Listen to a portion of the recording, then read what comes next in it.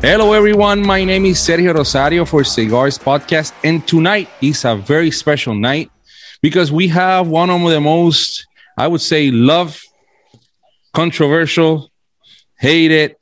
But he honestly, I see him like he's like this huge, like Care Bear, like me. I'm a big guy too. And I love his personality. I love his honesty. And I love his passion for cigars.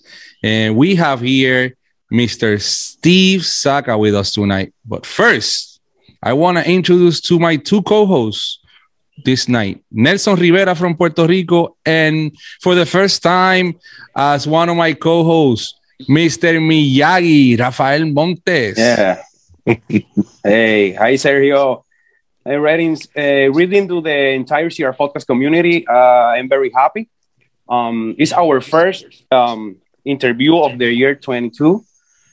Today we'll participating as part of the community. I introduced Miyagi. Hey, Miyagi.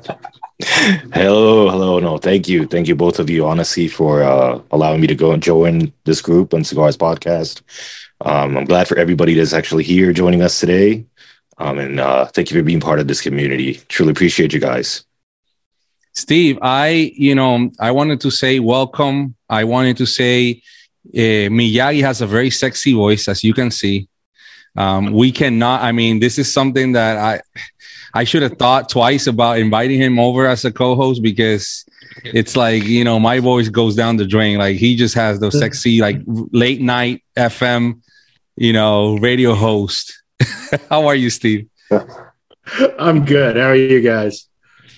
We're doing great. We're actually super pumped because, I think one of the things that happened this year was this past year, 2021, the community, I feel like the community played the main role in the cigar industry, right? Like, with this whole pandemic, like, what we're doing right now, doing this every night, getting to know you guys, buying your products, getting to know the products. I think that is super important. So if I had an award to give, I would give the community, like the online community, like the clubs.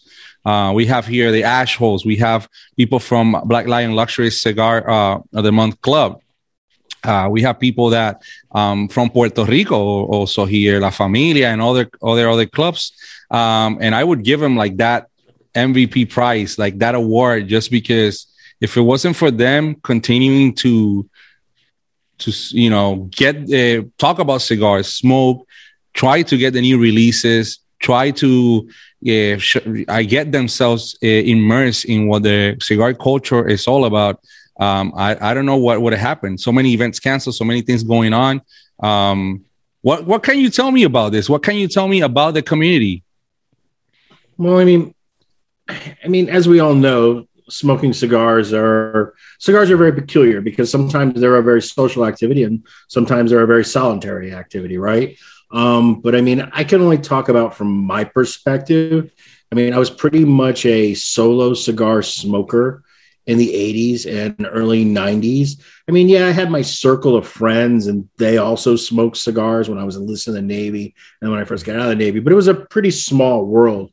And I know for me, when I discovered the internet, well, I shouldn't say it that way. I knew about the internet before that because of porn. But when I found that there was cigar groups on the internet, and it used to be in a Usenet news group, an old alt dot whatever. And that was the first time I had that interconnection with other people who I hadn't physically met. And of course, it was much different back then because we didn't have the advent of video and you couldn't actually hear anyone's voice. So you always kind of had this imagination of who the person on the other end was. But we started to, and it's probably because we didn't have video that we actually started doing a lot of communal events where we got together in person.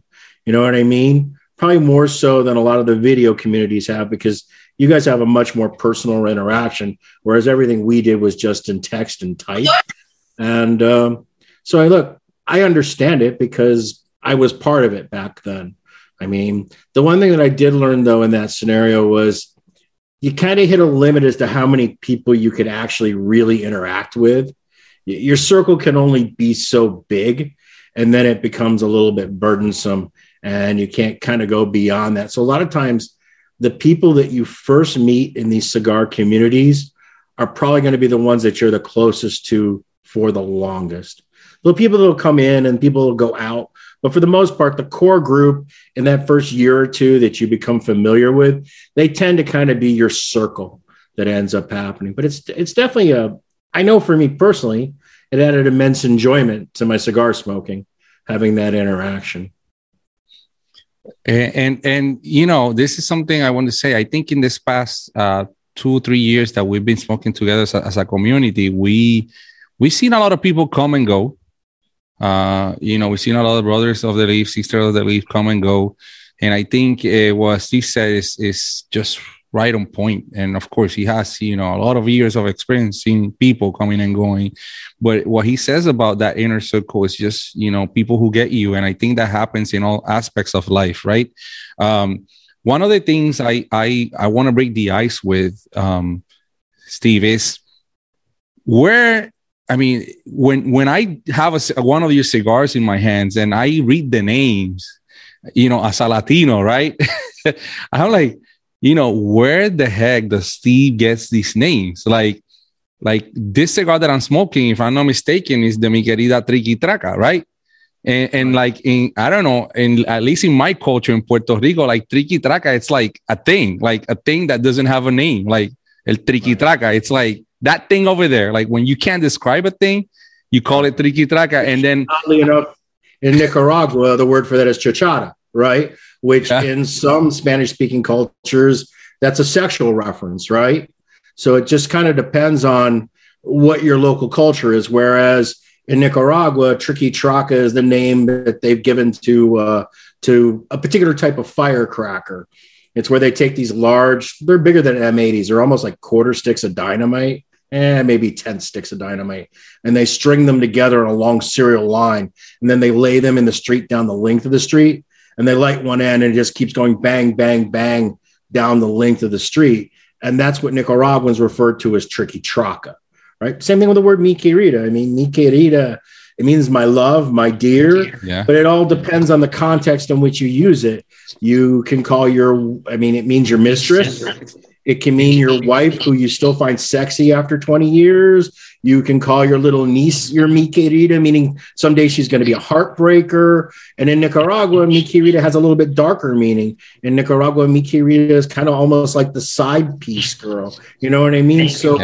So many of these Spanish words, they really depend on where you're saying them and how you're saying them. Sin compromiso. Sin compromiso in Nicaragua means without compromise, no compromise. In Mexico, it's something you whisper to a girl at a bar, meaning no commitment, right? So it's one of the weird things about the Spanish language. And listen, I'm not going to pretend my Spanish is horrific. Food Spanish, factory Spanish, tobacco Spanish, great. Regular Spanish, really bad. But, over the years, I pick up things and a lot of times when it comes to stuff like that, it's stuff that people think of as ordinary because it's part of their culture. They don't realize is actually unique, like the term sobremesa. How that no cigar brand had ever been named Sobremesa before is just mind-boggling to me. Exactly. Because it's like the perfect name for a cigar brand, right? It sounds romantic. It means a great time of the night. Everybody enjoys Sobremesa, but yet it wasn't, because it's just kind of like, it's Sobremesa. It's like naming a cigar dessert. You know what I mean? It doesn't mean anything to the people that use the word all the time. So, but, being a gringo and, getting, initial exposure to these things, I pick out things that interest me or intrigue me. And that's where you hit, like, the target, because all the names are things that we know and we're familiar, we see every day, but we never thought of it. And that's why I love it. Like Todas las Días, like I heard the story about Todas las Días and I was like, I think it's misspelled until I heard you saying the story about, it was misspelled. It is misspelled. But I went into it knowing it was misspelled. I heard you telling a story that you knew it was misspelled and you didn't care. And it's like, and it makes sense, So at least to me, I really like that. And it's crazy how, you know, we identify with this, even though, you know, again, these are things that we see every day, and you come out with a name. When it comes to branding, Sergio, I tend to go to two extremes. I tend to go with really super classical Latin Spanish influence. And that's because when I became a cigar smoker, that's really all there was. And, you know, I was a huge Cuban cigar junkie for many, many years, and obviously a huge legacy brand smoker for many, many years. So that's where I fell in love with cigars. So I tend to always fall back to those naming conventions because they feel right to me. They're comfortable for me. It's what I would want. Recording in progress. Or I go the other way. And I'll do something really irrelevant, like, you know, Now Leave Me the Hell Alone, or, you know, The Unicorn, or, you know, U-Boat, or something like that. Just the same way as when I was at Drew, there was Liga Privada, but then, you know, you had Dirty Rat, you had Feral Flying Pig. So I kind of bounce between the two. But when it comes to like real brands, I very rarely put a kitschy name on them. Those are almost always reserved for limited releases, small batch production, because, listen, I understand that 20 years in the future, it's very unlikely that someone's going to be smoking a U-Boat. You know, they're just not. You know, it's not like, oh, have you had the U-Boat? U-Boat works in geek cigar circles, but it doesn't work for the general audience. You know what I mean? That's totally right, Miyagi. I give you the microphone. This is your first time here. Welcome. Thank you. Actually, you kind of caught into some of the ideas I was actually warning about, especially in that name. One of my favorite ones actually is Don Derma, man. It's like, where did you come up with these ideas, and especially the name? Yeah, well, I mean, again, almost all have some sort of personal meaning or reference or reflection back to them. I don't tend to just choose names because they sound good. I mean, I have certain things that I like. There's a certain cadence that I like. There's a certain kind of like when you think of great classic brands, they kind of have a 3 to 4 syllable. They kind of have a high low to them. You know, it's Monte Cristo, Romeo y Julieta, Cohiba, Liga Privada. There's a cycle to them. So I like names that can kind of lend themselves to having almost a sing-songy sound to the ear. But in the case of Don Derma, my first exposure to Don Derma was when I was enlisted in the Navy, and I was in Turkey, and I thought I was buying taffy, and it turned out I was buying ice cream. I had no clue that what that guy was selling was ice cream. And it's this really weird gummy ice cream. It doesn't melt. It sticks to the cone. When you lick it, it's almost rubbery in texture. And I'd never seen that before. And it's called Don Derma. It was just so weird and so unique. And when I did the blend that is Don Derma, I didn't do it with the intention of it being Don Derma. I was actually working on samples for the original Sobremesa. And I made that blend, and it was kind of like, it was a cigar that I really thought was fantastic when you retrohaled and was rather okay when you didn't retrohale it, right? Which is not normally the way it works. Normally cigars that taste really good, can you retrohale them or can you not retrohale? Does it add to the experience or take away from the experience? But in the case of Don Derma is an entirely different smoking experience if you retrohale it. If you don't retrohale it, it's just not worth the money, in my opinion. And I just thought that was really weird. So I just started calling it Don Derma because I thought that ice cream I had in Turkey some 30 years earlier reminded me of just, this is the weirdest ice cream I'd ever had. This is a really weird cigar blend, hence Don Derma. And that's where it comes from. That's nice. Amazing. Honestly, I agree with you in that one. Definitely the experience is on the retro 100%. Like if you're not really you're missing out on so much nuances. That's why I always tell people not to buy it if they don't retrohale. It's a waste of money. Well, and that is something I wanted to ask you because, you know, again, while you doing blends, right? That's our next topic. Let's talk about the blending process, please, because I know we're all fans here of that process and we would like to know more. But when you're blending and you say, well, this cigar has a great it's a body, but if you don't retrohale, do you think that's maybe like, do you complement the marketing to tell people, please retrohale this cigar, or like you just said, well, if you don't retrohale, don't buy it? How do you get people to go through the experience that you just went to get the best out of the cigar, right? If you know the qualities in the retrohale, how do you get people to, retrohale? Well, in the case of Don Dharma, I didn't. I mean, I made the blend. I thought it was interesting, and I shelved it. I thought I was going to put it into a box. I thought it was one of the front runners for Sobremesa.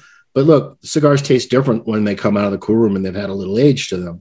So, but whenever I'm trying to figure out whether we can really produce something, I have to make at least, I like to make a whole month, but at a minimum, I have to make a week to just kind of get some sense as to what the true costs are going to be.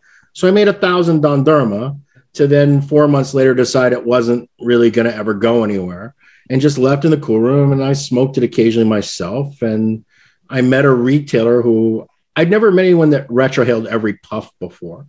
I met a retailer, Ronnie at Secreto, and I noticed that every single draw he takes, he retrohales. And look, I retrohale.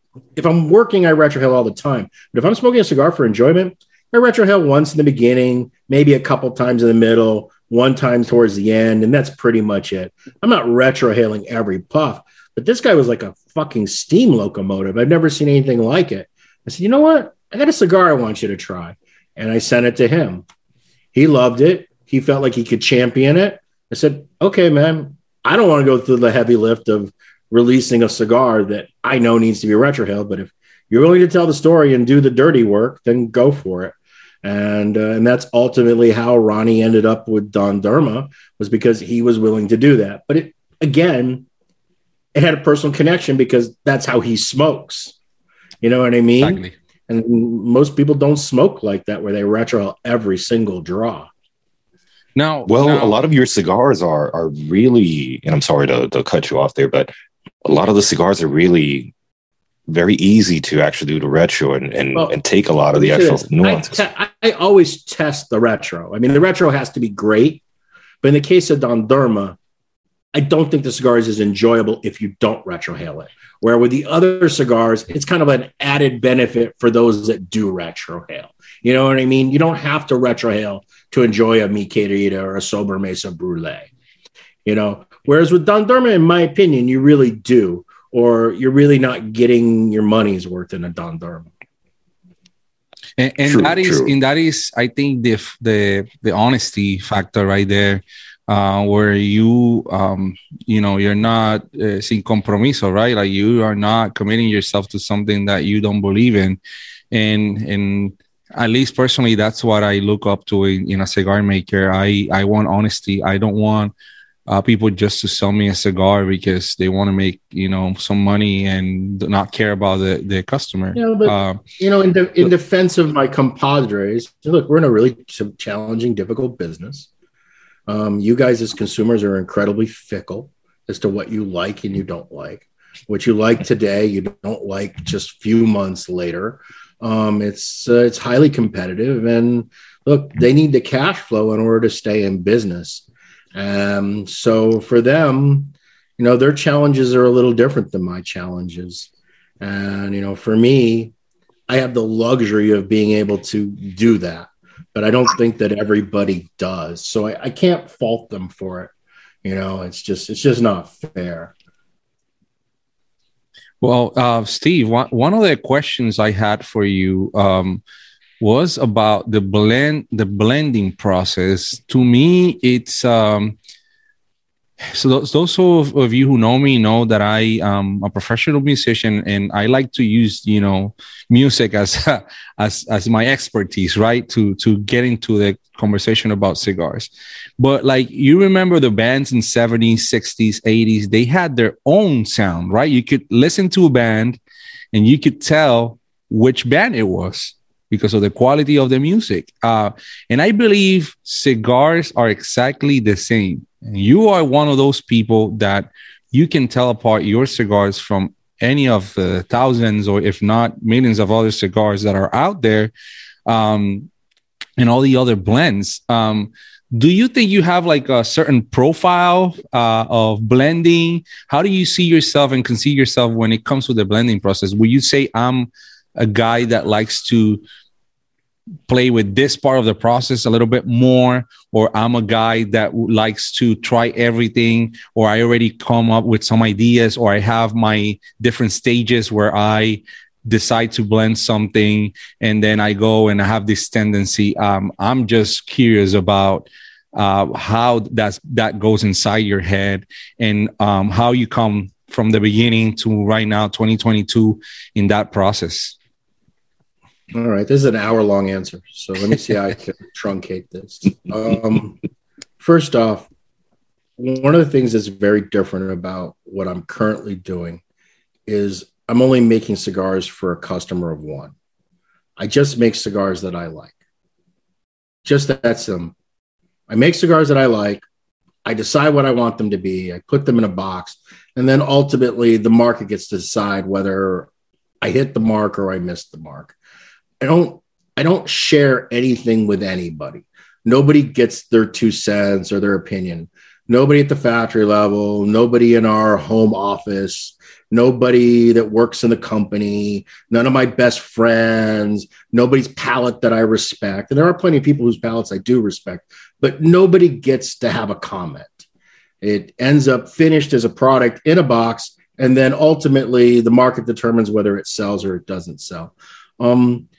I kind of come to that conclusion because everybody has different likes and dislikes in cigars. And when you try to please everybody, you ultimately end up making something that's very in the middle.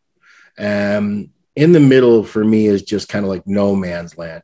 You can be in the middle when you're Altadis and STG and, Swisher and those big companies that are trying to sell, literally tens of millions of cigars every year. But when you're small like me, you need to have something that differentiates yourself. So by just being the only arbiter of what I consider good and what I consider bad makes it a much easier process. Look, I have plenty of blends that I have made over the years that probably would be some of the best cigars I've ever made, but I've ultimately decided never to release them because for me, I thought these other ones were better. So that's number one. Number two, it really depends on how you're coming to create a blend. I mean, blends are pretty much done 3 different ways. The first way is that you have a unique ingredient that you want to somehow utilize or maybe even potentially highlight. So you kind of build a blend around that one particular ingredient. Most times it's wrapper, but sometimes it's a particular filler that you work with. The other way that you go at a blending project is you have kind of a genre in your mind. Hey, I want to make a mild, medium, sweet, creamy style cigar, which was the case with Brulee. So I kind of had a target as to where I was trying to get to with the blend, and that set the direction. The third way, which regretfully has become the most popular way that most cigar blends are made today, is a company recognizes there's a product in the marketplace that's doing really well. So they give it to their factory. They say, here, smoke this. We want you to make something similar to that. And they try to basically copy somebody else's success to try to get the market share that they need. Many cigars are created first in sales and marketing meetings long before they're ever done on a factory floor. There's pluses and minuses to that approach, but it's not one that I have to do to satisfy the needs of my company. Now, if I was a $100 million a year company, this approach is not a good idea. So I give them some leeway on this. I understand why it happens, but those are really pretty much the 3 basic approaches that you kind of come into a blend as a starting point. Then from there, it's really just kind of a matter of what you like or what your focus group likes.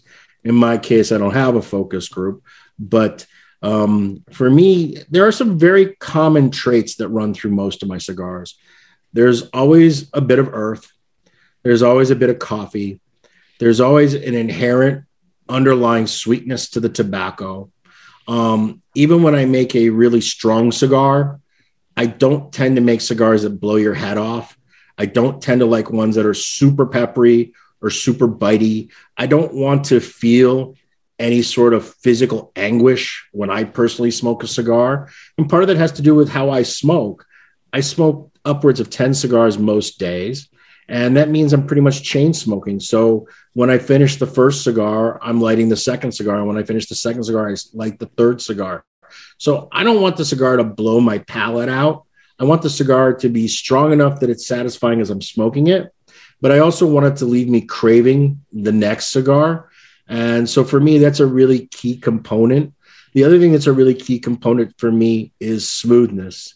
Even when you're making a strong cigar, I think that most consumers, regardless of where they are on the strength spectrum, most people appreciate smooth. And too many times when you make a really strong cigar, it's just strength with no flavor, no depth. The other thing I like cigars that the smoke coats your palate, that it has texture to it, that when I'm smoking it, I can chew on the smoke and I can feel the density of it in my mouth. I want to actually have some significant body. That's important to me. I also want the cigar to have some finish. I don't want, when I exhale the cigar, for it to instantly be gone. I want to have the sensation on my palate that it's there. And another thing that I take really critically that I think a lot of manufacturers fail to is figuring out what ingredients play well together, because in order for a cigar to deliver the flavors and aromas that you want, it has to draw and it has to burn in an even fashion. And I think there are a lot of great blends that I've had over the years that taste good, but the cigar just doesn't burn for shit. It burns wonky, it burns uneven, it's this, it's that. Look, I make subpar cigars too. I mean, it's naturally handmade out of organic materials. You're never going to have 100% success rate, but I really try to focus on the mechanics of the tobacco so that it tries to limit that from occurring. Because if a cigar doesn't burn well, it ultimately won't taste well, no matter what you do. And so for me, taking into consideration those mechanics are really, really critical.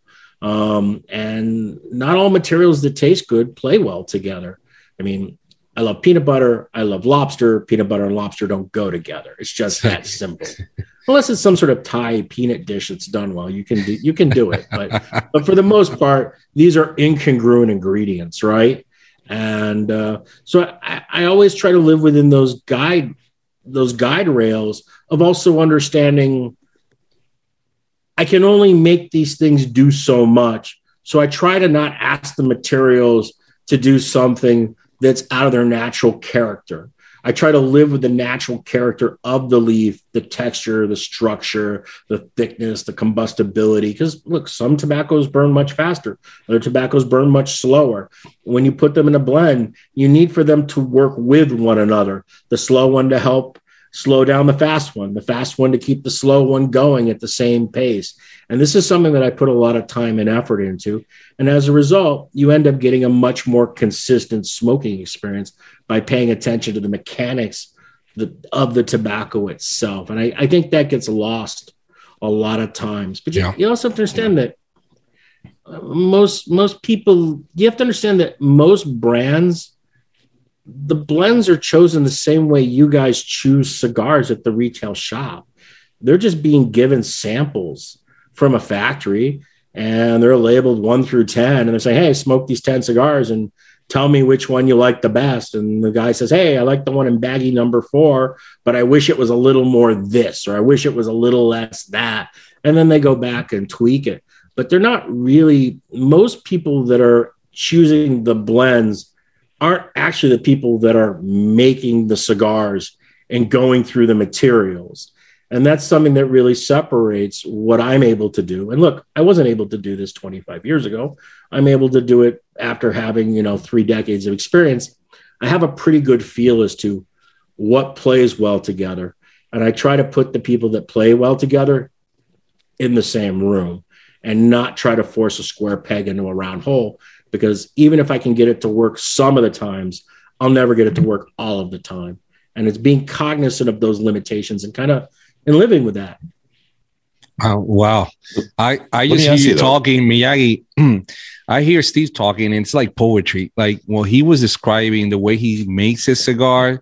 And I'm smoking the cigar, it's just like it totally makes sense, right? To hear it from him. And I know a lot of you or all of us that are smoking his cigars right now are feeling the same way. I think it's if they're burning bad or drawing bad, then they suck. So. I think the important thing here is actually to kind of like put the two of you together, your cigar and your words, and that, you know, to me sounded like poetry, right? Like you're just describing something that you really know. And it's just great. That's why we have this podcast, to have the community come in and listen, you know, firsthand, experience that firsthand from you. Now I want to welcome somebody special, Luis Castillo, who made this happen. He said he's smoking right now a Brulee Blue. And Luis told me yesterday that when he met you in South Carolina, and of course he invited you to the podcast, you and him had the same shirt that you guys had in TPE. So he has two pictures with you with the same shirt. And he's like, what are the odds? Well, I can tell you what the odds are. They're 100%, because I literally, that same shirt, I own 10 of. Oh. So I always wear that shirt because, look, I'm a fat dude, right? So finding clothes that fit a fat guy are impossible. And no matter what I wear, it's always going to look bad. So I find that one Robert Graham black shirt fits me as good as it's ever going to fit and looks as good as it's ever going to look. So I literally own 10 of that exact same shirt. And not only do I own 10, I own 10 in 3 different sizes. So I own 30 of that shirt. Okay. The exact same identical shirt. And that's pretty much what I just wear. It's almost like a uniform, because I don't want to think about what I'm going to wear. I don't care what I'm going to wear. Nobody cares what I'm wearing. The only thing they care is that I'm very fully covered. That's the only criteria when it comes to me, is you want a lot of coverage. And that shirt does that. So that's the reason why. And the truth is, if you look at almost all the pictures when I'm at events or at the trade show, like when I go to IPCPR or whatever it's called anymore, I can't remember, PCA, I will literally wear that exact same shirt for 4 days in a row. But it's 4 different shirts. They're clean each day. I'm not using the same sweaty, stinky shirt every day. But I love it. I love it. I think that's a good title. Like, you know, just discovering like Steve's like secret like wardrobe. I think that's. I think a lot of people do that. I mean, look, what Pete wears the same brand of jeans, and he wears a Tap T-shirt every place he goes. Right? It's true. Yeah. Skip Martin wears the same flip flops all the time. I mean, I don't even know if he owns a real pair of shoes, to be honest with you. So I think a lot of people that travel a lot, interact a lot, it's just easier. And being a dude, you don't have to do that, oh, you wore that dress yesterday kind of thing. You know what I mean? You kind of can get away with it. So, well, you know, I have another topic that we want to touch base on. And this is a topic that, you know, I already heard it a bunch of times, and you probably heard it a bunch of times. But I'm asking it because of the community, because it's something that we talk a lot about, and it's the topic of the Brulee, right? I got to talk about it because when we were in Vegas, we had a conversation about it, and everybody has their own theory. It's like a conspiracy theory. Like, it's like, I don't know. It's just something that people talk about daily. I probably think it's one of the most talked topics in the cigar community. And it's one of my wife's favorites. So I got to thank you for that, because I got her away from smoking infused cigars into smoking real cigars. And that was her first. And she said, buy me a box. And it was just so hard to get. Cigars are real cigars too. Okay. I don't smoke them. Maybe you don't smoke them, but I'm not going to begrudge anyone that smokes infused cigars. So what's the you know, you've had this commotion for a while. People saying like, this cigar has a sweet tip. This cigar is infused. People just come up with all sorts of crazy stories. I heard stories like infused. I don't hear that much, but the sweet tip conversation I hear a lot. You know what's peculiar about that is, so when we launched it at PCA, we gave away maybe 12 to 1,300 Brulees, and not a single person said to me that they thought it was sweet tip over those 4 days. And it was really like 2 months later that John Carney from La Flor Dominicana kind of made a big deal out of it on another podcast, The Cigar Authority, about it being sweet tipped. Honestly, for me, it was a windfall, to be sincere with you.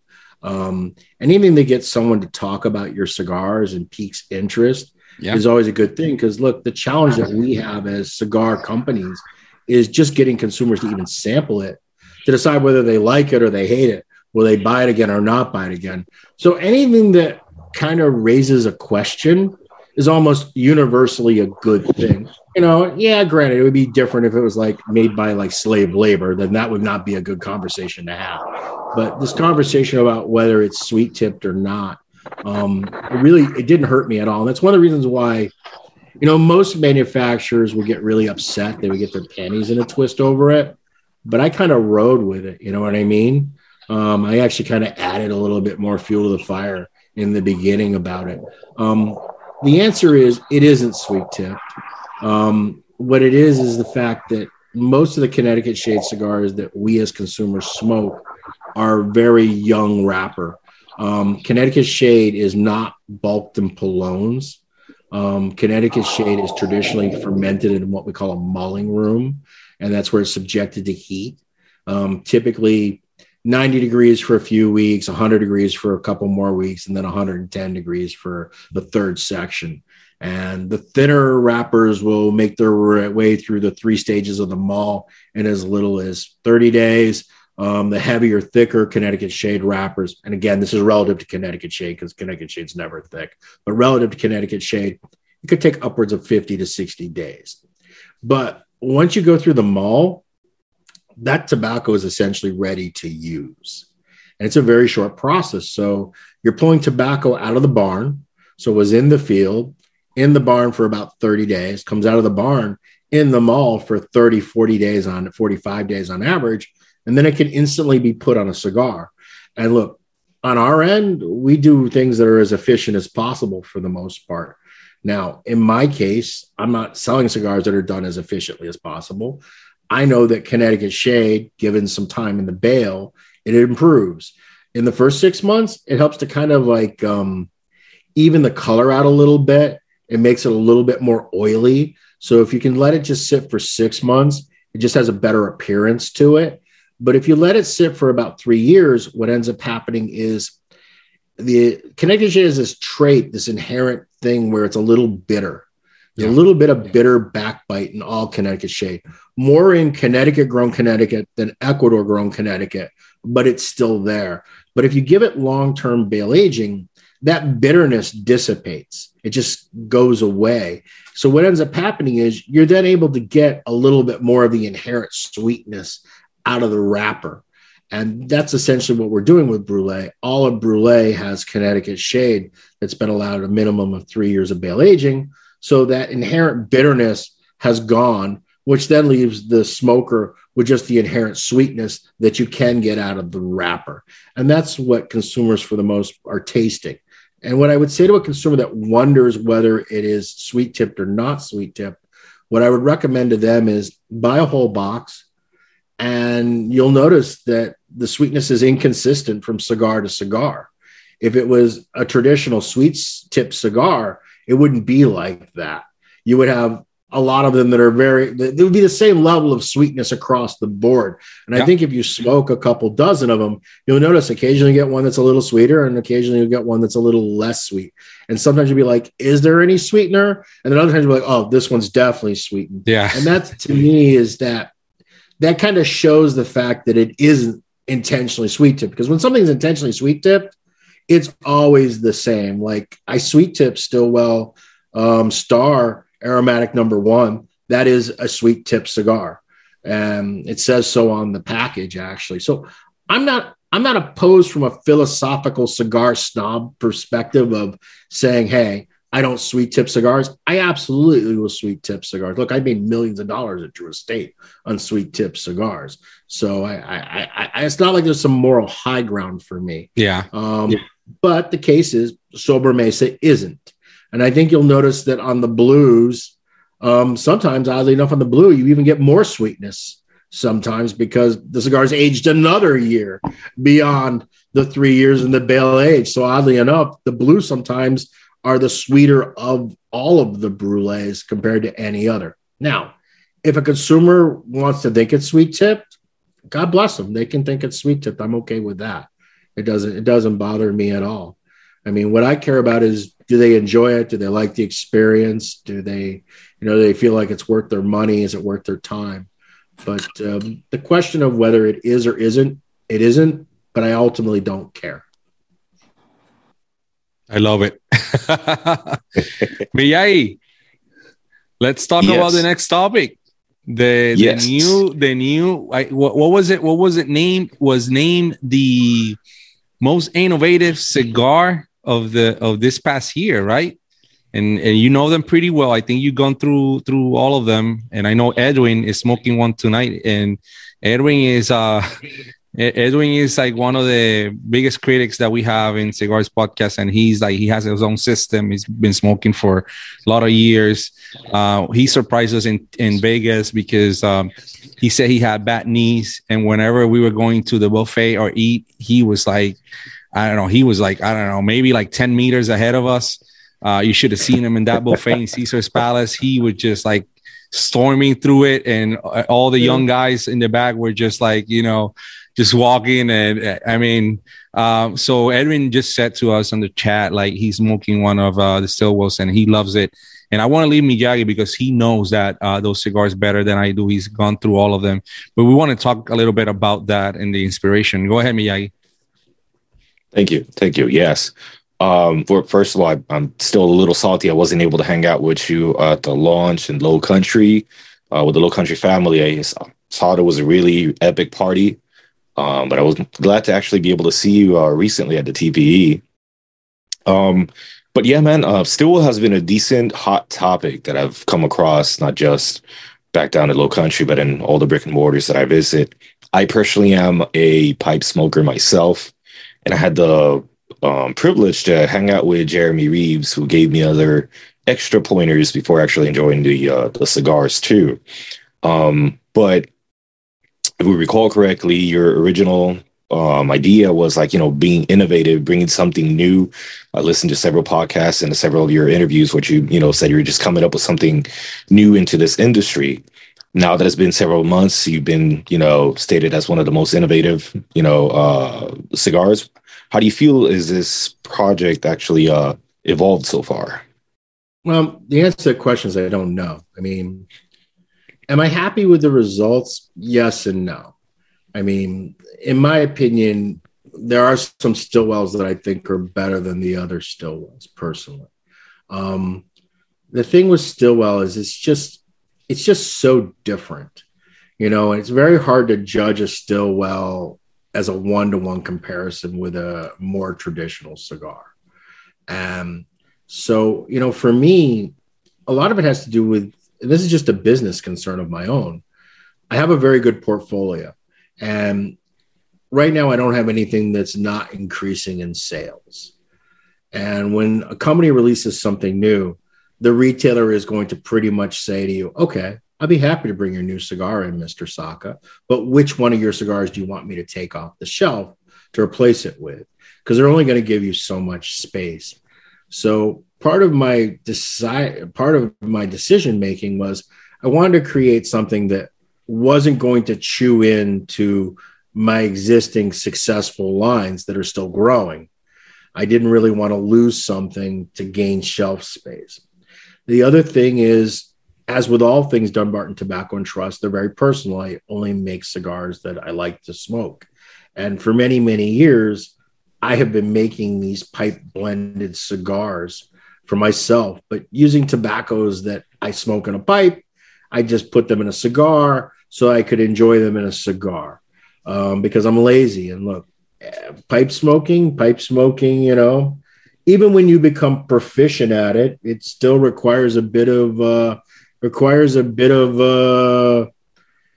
fumbling technique. You got to worry about how you pack the bowl. You got to constantly tamp the bowl. You got to not over smoke it, not under smoke it. It's not like a cigar. Cigar is pretty carefree.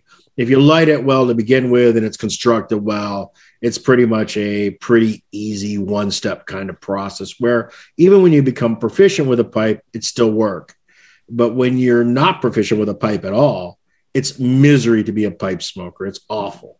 And I think for a lot of people, they would like to try to be a pipe smoker, and they try it and they find themselves unable to keep it lit. And then they find themselves also with severe tongue bite, which just ruins the experience. And I think many pipe smokers give it up. The reason I didn't give it up was because I was too broke to smoke a lot of handmade cigars, and pipe smoking, separate of what you can spend on a pipe, but smoking pipe tobacco was relatively inexpensive, to smoke a pipe. For $15, you can smoke 15 to 18 times on average out of a 2-ounce tin. So it's really quite economical from that perspective. So I became proficient at pipe smoking because if I wanted to smoke high quality tobacco, this was a mechanism in which I could do so and still be able to feed my children. But look, I wanted to do something. It didn't start off with the intent. It kind of went round robin. It kind of worked where I met Jeremy and he was complimenting me on my cigars. And then I realized who Jeremy was. And then I was complimenting him on his pipe tobaccos. And because I smoke a lot of pipe tobaccos from Cornell and Deal, McClelland's and Cornell and Deal are my two favorites for the most part. And McClelland's is gone now. So Cornell and Deal pretty much occupies like probably 80% of what I personally smoke in a pipe. And I was telling Jeremy about the fact that for many, many years, I've been adding pipe tobacco to cigars. And he found that idea interesting. I shared some with him. And then it just kind of one thing led to another. And we decided, hey, let's make custom pipe blends to go in cigars. I don't know that I picked the 4 best, to be honest with you. I have others that I think are considerably better. But a important thing to me was I wanted to try to encapsulate some of the basic kind of genres of pipe tobacco for the cigar consumer.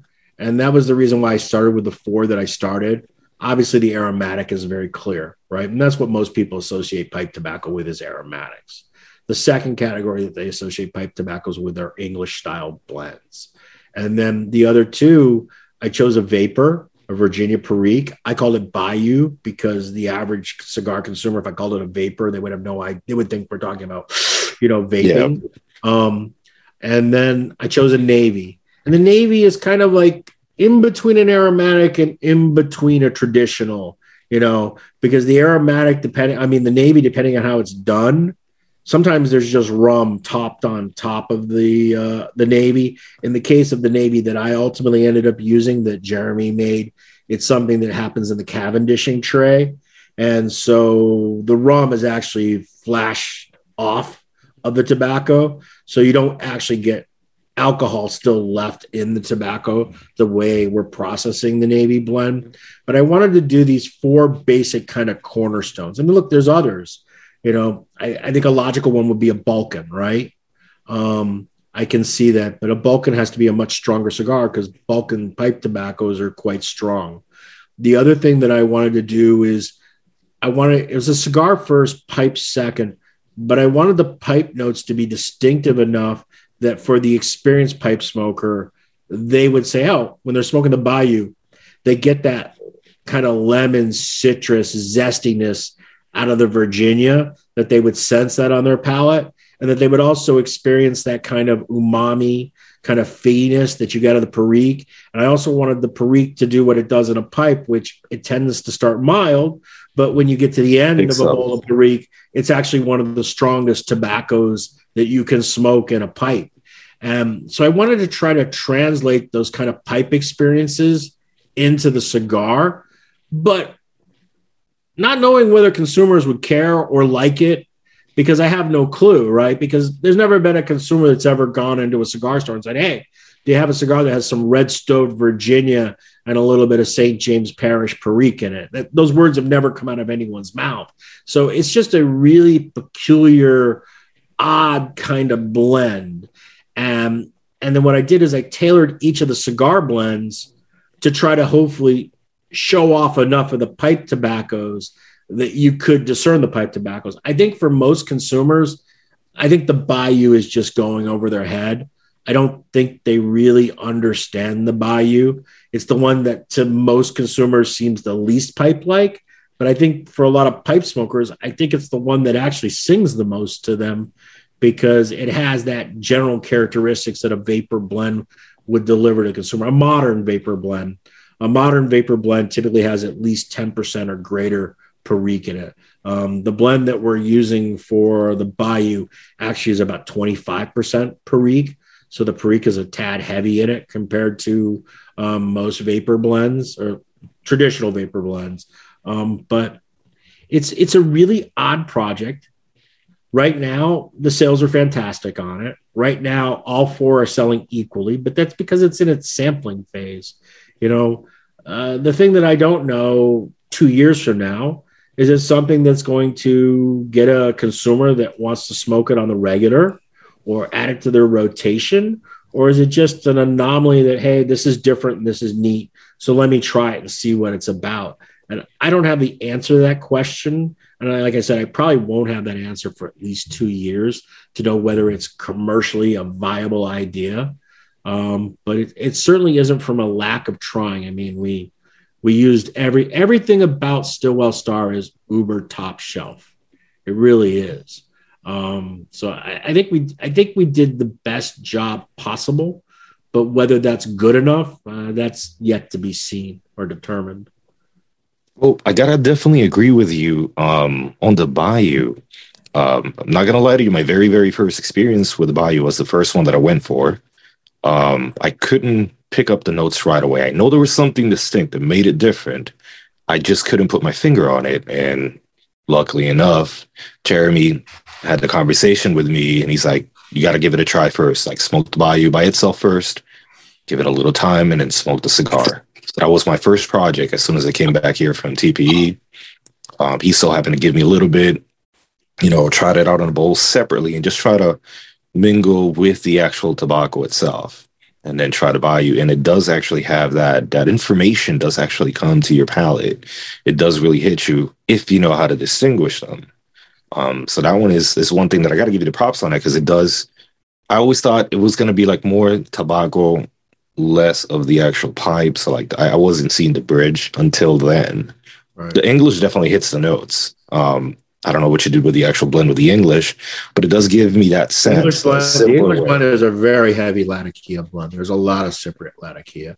I mean, the blend that's used for that one is like literally over 70% Latakia. It's very, because Latakia is the most prominent part that most consumers recognize in an English blend.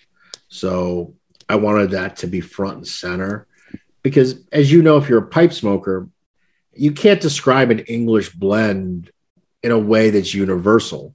I mean, you have very light English blends like a Chelsea Morning or an EMP English, that's early morning pipe from formerly Dunhill, now Peterson. So you have very light Englishes, and then you have incredibly heavy Englishes. You know what I mean? So the range of English is incredibly wide. It's the same as true too. Like I said with the Navy, some are much more alcohol forward, some are way sweeter. And look, and probably the place that is probably the one that I really am. So conventional wisdom tells me that aromatic number one will be the best seller, right? That's just conventional wisdom because it's got that sweet red velvet cupcake, chocolate notes, the vanilla in the air. It's that quintessential kind of aromatic smell. What I don't know is, did I go aromatic enough with it? And part of that has to do with me personally. I occasionally like to smoke aromatics, but I tend to smoke more subtle, subdued aromatics. I don't tend to smoke the Lane 1Qs of the world and the other tobaccos that are like it. I tend to like smoke ones that are much softer. So I made the aromatic number one a much softer style aromatic. So I don't know who it really appeals to. Does it appeal to the person that wants that kind of flavored experience that they get out of, like, let's say a Sweet Jane from Deadwood? I don't think so, because I don't think it delivers that level of sweetness. I don't think it delivers that level of aromatic.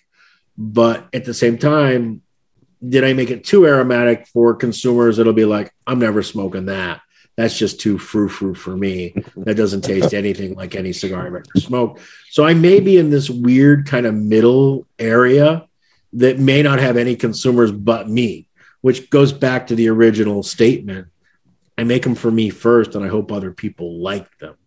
But you're not always rewarded for having a deft hand and having balance and having some sort of subtlety to what you do, because people tend to gravitate towards the really mild, the really strong, the really peppery, the really soft. You know what I mean? So the aromatic may not be aromatic enough. And honestly, I'm not going to know that answer until we get through the sampling phase and I start to see whether there's a group of consumers that, add it to their rotation. Well, with that note, there's a very important question that was actually posted here by Axel. He was actually wondering, what is Steve Saga's favorite pipe tobacco? Yeah, that's a hard one. It's like everything. It's like asking you what your favorite cigar is. It depends on your mood. So let's see what I have on my desk right now. I have the small batch From Beyond from Cornell and Diehl. That's a rather heavy blend. I have Sixpence, which is a GLP's. That's it's rather unique tobacco. They don't disclose it, but it does have a little alcohol in it, and I believe it's Pernod, to be honest with you, which is really strange because I don't like Pernod at all. It's disgusting. I have Chelsea Morning sitting here. I smoked that one an awful lot. I have a tin of Early Morning Pipe sitting here. I like Early Morning Pipe. Sometimes not just in the beginning of the morning, but sometimes is the last of the day. So I probably have like maybe 10 to 15 pipe tobaccos that are like in my rotation. Like I love Deacon's Downfall. Like one of my favorite aromatics is called English Chocolate. That's from Two Friends. It's primarily a traditional style tobacco and kind of a broken flake. And it has just a little bit of chocolate topping. It may not even be chocolate for all I know. They call it English chocolate, so that kind of leads your mind to think it's chocolate. But it's kind of a more subtle style aromatic that I will smoke. So I think pipe smoking, I probably sell probably 400 different tins of tobacco. Oh wow! So, yeah, I have a lot. It's a rabbit hole, man. It's once you start going down that rabbit hole, you can't stop. I'm the same way. I will say this: I don't tend to smoke a lot of Balkans for the most part. I don't tend to smoke really super powerhouse type tobaccos. I tend to lean a little bit more towards the milder to medium plus kind of range for the vast majority of what I smoke. And look, I'm also lazy. I don't ever smoke any plugs. I think spark plug is a great tobacco, just too much damn work for me to cut and do the work necessary to make it ready for my pipe. So I even tend to stay away from cut flake. I tend to prefer broken flake. But again, that's just me being lazy. And if there's a particular tobacco, I like McBaron's Latakia rolls, right? Which is cut into coins. But when I open a tin, I dump the entire thing in a metal bowl and I break it all up. You know what I mean? And then I put it back in the tin so that it's easy for me to smoke because I don't want to go through the exercise of breaking all the tobacco up. And that's true. Like one of my favorite Englishes is Pirate's Cake from Cornell and Diehl. And it comes in basically pressed bricks, right? And I break those bricks. When I open a tin, I take the whole brick out. I break it all out. I get it all the way that I would rub it out to smoke it. And I pack it back in the tin and I go from there. So, convenience matters too to me. Yeah, it totally does. I think you're bridging the pipe tobacco community with the cigar community. You did, man, an amazing job. I don't understand. I don't know. I don't think it's going to take any pipe smokers and make them into cigar smokers. And I don't know whether it'll take any cigar smokers and make them into pipe smokers. You know what I mean? I really don't know how it's going to do. Look, when you make Sobremesa Brulee, you know, there's people that smoke mild to medium Connecticut shade cigars. When you make Mi Querida, you know there's a market for Connecticut broadleaf, medium full, earthy, dense, you know, blah, blah, blah. You know that, right? When it comes to something like Stillwell Start, I don't know if there's anyone that's ever going to want to smoke that after they smoke the samples. I have no way of knowing because there isn't something like it. Now, are there people that smoke pipe cigars? There absolutely are. But most of the pipe cigars in the marketplace are made with bulk tobaccos like Lane 1Q or BCAA, and they're very heavily sweetened, and they tend to be in the, you know, like the CAO Moon Trance. The CAO Moon Trance is a pipe tobacco cigar, but it's cheap pipe tobacco, cheap cigar tobacco, made in a small format, really heavily sugared on the tip of it. There's a consumer for Moon Trance. And I'm not saying that to be derogatory of Moon Trance. I'm just saying that I know there's a market for that. Is there a market for a top-end luxury pipe tobacco cigar? I have no flipping clue whatsoever. Well, and I think, I mean, we have no idea, but just time will tell. I wanted to ask you a question, Steve, that I always ask, and this question originated.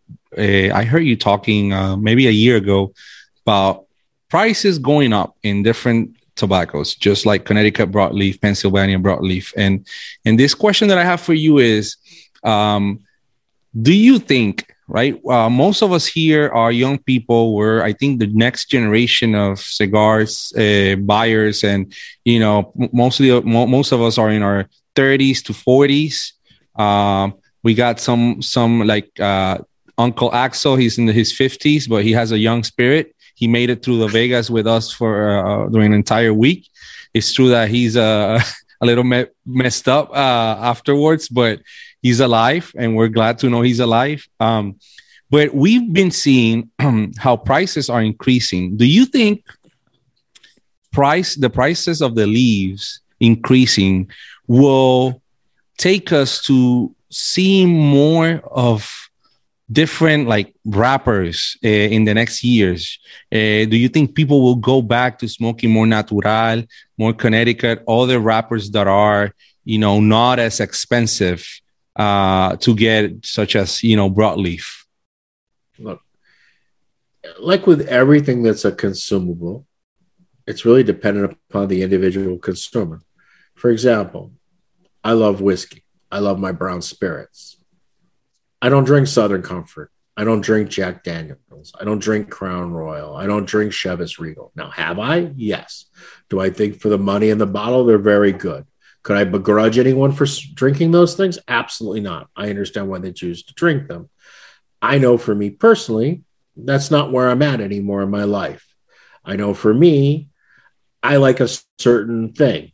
Now, also, but at the same time, I don't necessarily like the $300 a bottle stuff either. I have a certain price point in my mind that I feel gives me the best value for what I like to drink. So most of the brown spirits that I drink tend to fall between $50 and $100 a bottle. That's where most are. That seems to be my comfort place. And I think with all consumer goods, we all come to this value proposition on our own as to what is worth it and what is not worth it. And I think that's the same in cigars. I know for me personally, I don't tend to smoke a lot of cigars that are sub $12. Now, does that mean there aren't some great cigars under $12? There are, but I have to kiss a lot of frogs, in my opinion, to get to the princes, is what ends up happening. Whereas I find that cigars that are in that $12 to kind of $17 range, I tend to find like, okay, this is where I feel like it's a good value. But I had the luxury of doing that because I could afford to smoke a cigar that's $12 to $17. You know, when I was enlisted and had 2 babies and I earned $900 a month, that wasn't even the realm of possibility, right? I smoked a lot of money makers. I smoked a lot of toppers, you know, because that's what I could afford to smoke. So I think that every consumer will come to a point where they will figure out what the right price break is for them. Now, what I would say to a consumer is it's impossible today to make a cigar out of top shelf materials that's really pretty much sub $12. We are there now in just costings. We're pretty much 12 is like the bottom end. And it doesn't mean that you can't get a perfectly great cigar for $8 that you're going to absolutely love. But at the same time, it isn't the same. But it's like saying, hey, does everything have to be a ribeye when you love a churrasco? You love a good skirt steak. You know what I mean? So you got to kind of put it in perspective in that way. The one thing that is really good for me with the kind of cigars that I make is actually that demographic that is 30 to 45. They tend to be more of a quality consumer over a quantity consumer. And that works to my advantage, having that. So that's a very good sign for me to see that that demographic is willing to pay more and buy less of it. But, 30 years ago, the average cigar consumer, I can tell you what the questions were. I used to be an executive at JR Cigar. Is it big? Is it small? Is it light? Is it dark? Is it mild? Is it strong? I mean, nobody asked about wrappers. Nobody asked about flavors. Nobody asked about the different factories or the makers or the process or any of that. It was a much more commodity only, where now there's kind of like different tiers. You know what I mean? You have commodity cigars, but you also have cigars that are of a higher caliber. And luckily for me, that consumer that's between 30 and 45, they are willing to pay more for a better quality cigar. Look, the consumer that's over 55 is too. And that's the reason why you have success of brands like Opus X and Padron and Davidoff. But those consumers, they're not going to smoke a Dunbarton Tobacco and Trust. They're already locked in. They've already decided. Look, when you get to be my age, you just get tired of trying new things. You're just kind of done with it. You kind of figure out what you like, and you just tend to buy more of what you like, and you be a little bit more sedentary about your choices. Like, if I never had another craft batch bourbon in my whole life, I'd be okay. I have like 7 or 8 that I absolutely love, and I don't need another craft batch bourbon to knock one out. And the truth is, out of every 100 new bourbons I taste, it's really rare that I find something I go, oh my God, that was amazing. I can tell you right now, in the last 3 years, I found one. There's a little distillery out of Syracuse, New York that makes a rye whiskey that is finished in chestnut staves. And it just has a really unique flavor to it. And it also kind of takes down the pepper bite that you would traditionally get in a rye. And I was really impressed with that. As soon as I had it, I'm like, I call the guy up. I'm like, hey, I need 3 cases of this. You know what I mean? Yeah. But that consumer that's in that 35 to 45 year group, they tend to still be playing the field. They still tend to be kissing all the girls. They're trying to figure out what's going to become their favorite, not their favorite. And that's the demographic that I have a shot at potentially getting. Because look, Sin Compromiso, I think, is a really excellent alternative for the Padron smoker. I think if you smoke Padron anniversaries, I think you'll be as equally satisfied with a Sin. I would argue that you would like it better, much to the dismay of my good friends, the Padrones. But I can't convince the 60-year-old guy who's buying his boxes of 1926 number ones that Sin Compromiso is even worth trying, because he's already made the decision that for him, Padron 1926 number 1 in Maduro is his cigar. And guess what? Not a bad choice. I can completely understand why he went that way. I think that on the price thing, I think in the end, yes, you limit your market by making cigars at a higher price point. I mean, just go to Cigars International website, do the drop-down menu. Cigars under 2 to 4, 4 to 6. And then the next category is $6 plus. Cigars International sells more cigars than anybody else. And for them, my cigars fit in the $6 and up category. But that's the same price as any regular, cigar from Abdel or Nick Perdomo. And I'm not degrading those cigars in any way, but you can't compare a $7.50 cigar to a $13 cigar. Now, am I saying that all $13 cigars are worth $13? Absolutely not. Am I saying that all $7.50 cigars aren't better than some $12 cigars? I'm not saying that either. But there is an appreciable difference between the typical $6 to $8 cigar and then that next $9 to $11 cigar and then that $12 and up cigar. You don't start to really lose that dramatic change until you start getting to about $20. Once you get $20 and up, then it really becomes really fuzzy whether you're getting a good return on your investment. Is there enough appreciable difference for you to say, yes, it's worth it to smoke a Sin Compromiso Paladin de Saka for $29 compared to a regular Sin Compromiso for $17? No. Is it really worth that much more? I think for most consumers, it probably isn't. But it's the same thing in the whiskey market, right? I love a lot of whiskeys that fall in the $70 bottle range. And they have many, 20 and 25 and 30-year-old releases that are $300 to $1,000. And I rarely drink one of those whiskeys and go, oh, my God, that's so much better than the Lagavulin 16 that I drink for, $78 a bottle here in New Hampshire. And I think every consumer kind of has that tipping point. Yeah. Where it's, what's the value? Do I feel as though I'm happy with what I'm spending for what I'm getting? I love that. I wanted to say something. We're headed into the Q&A right now, and we have the Sisters of the Leaf. They're on fire here. They have their hands raised. We got Cindy and Maddie.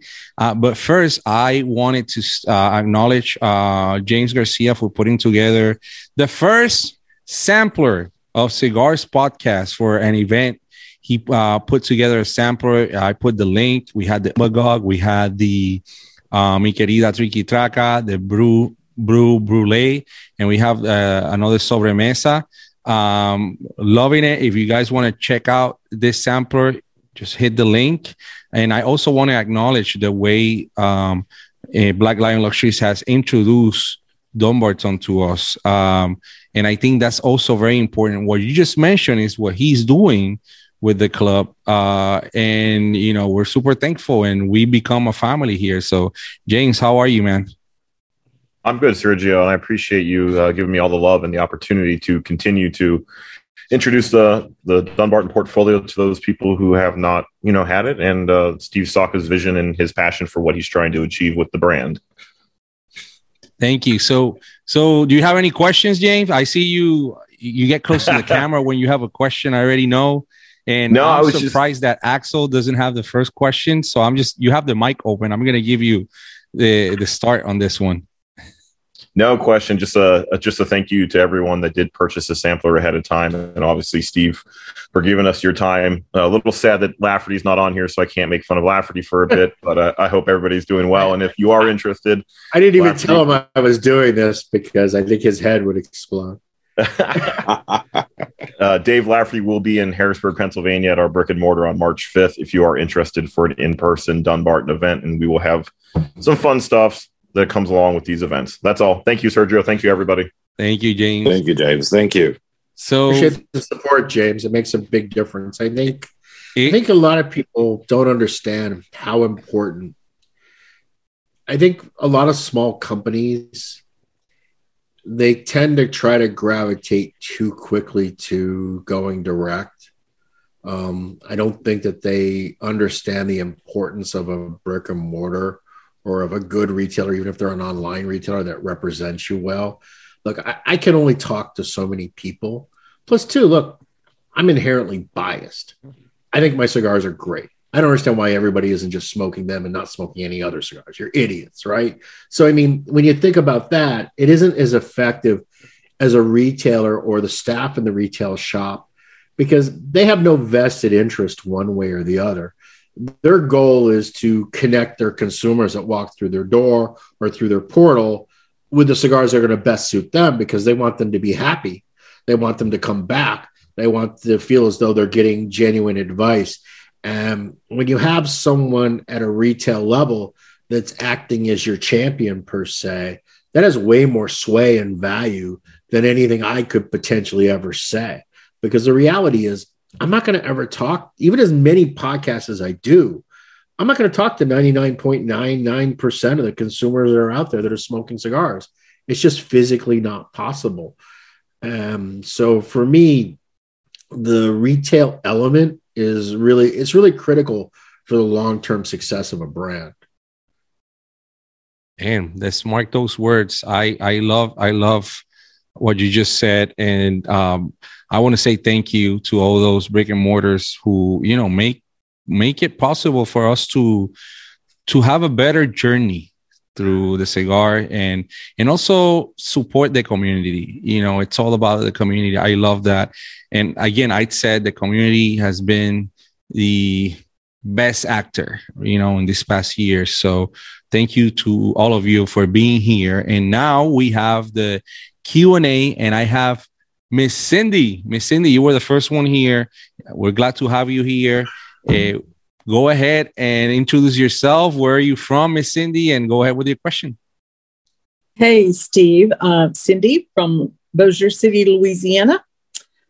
I've been to St. James Parish several times. I love that little plantation down there.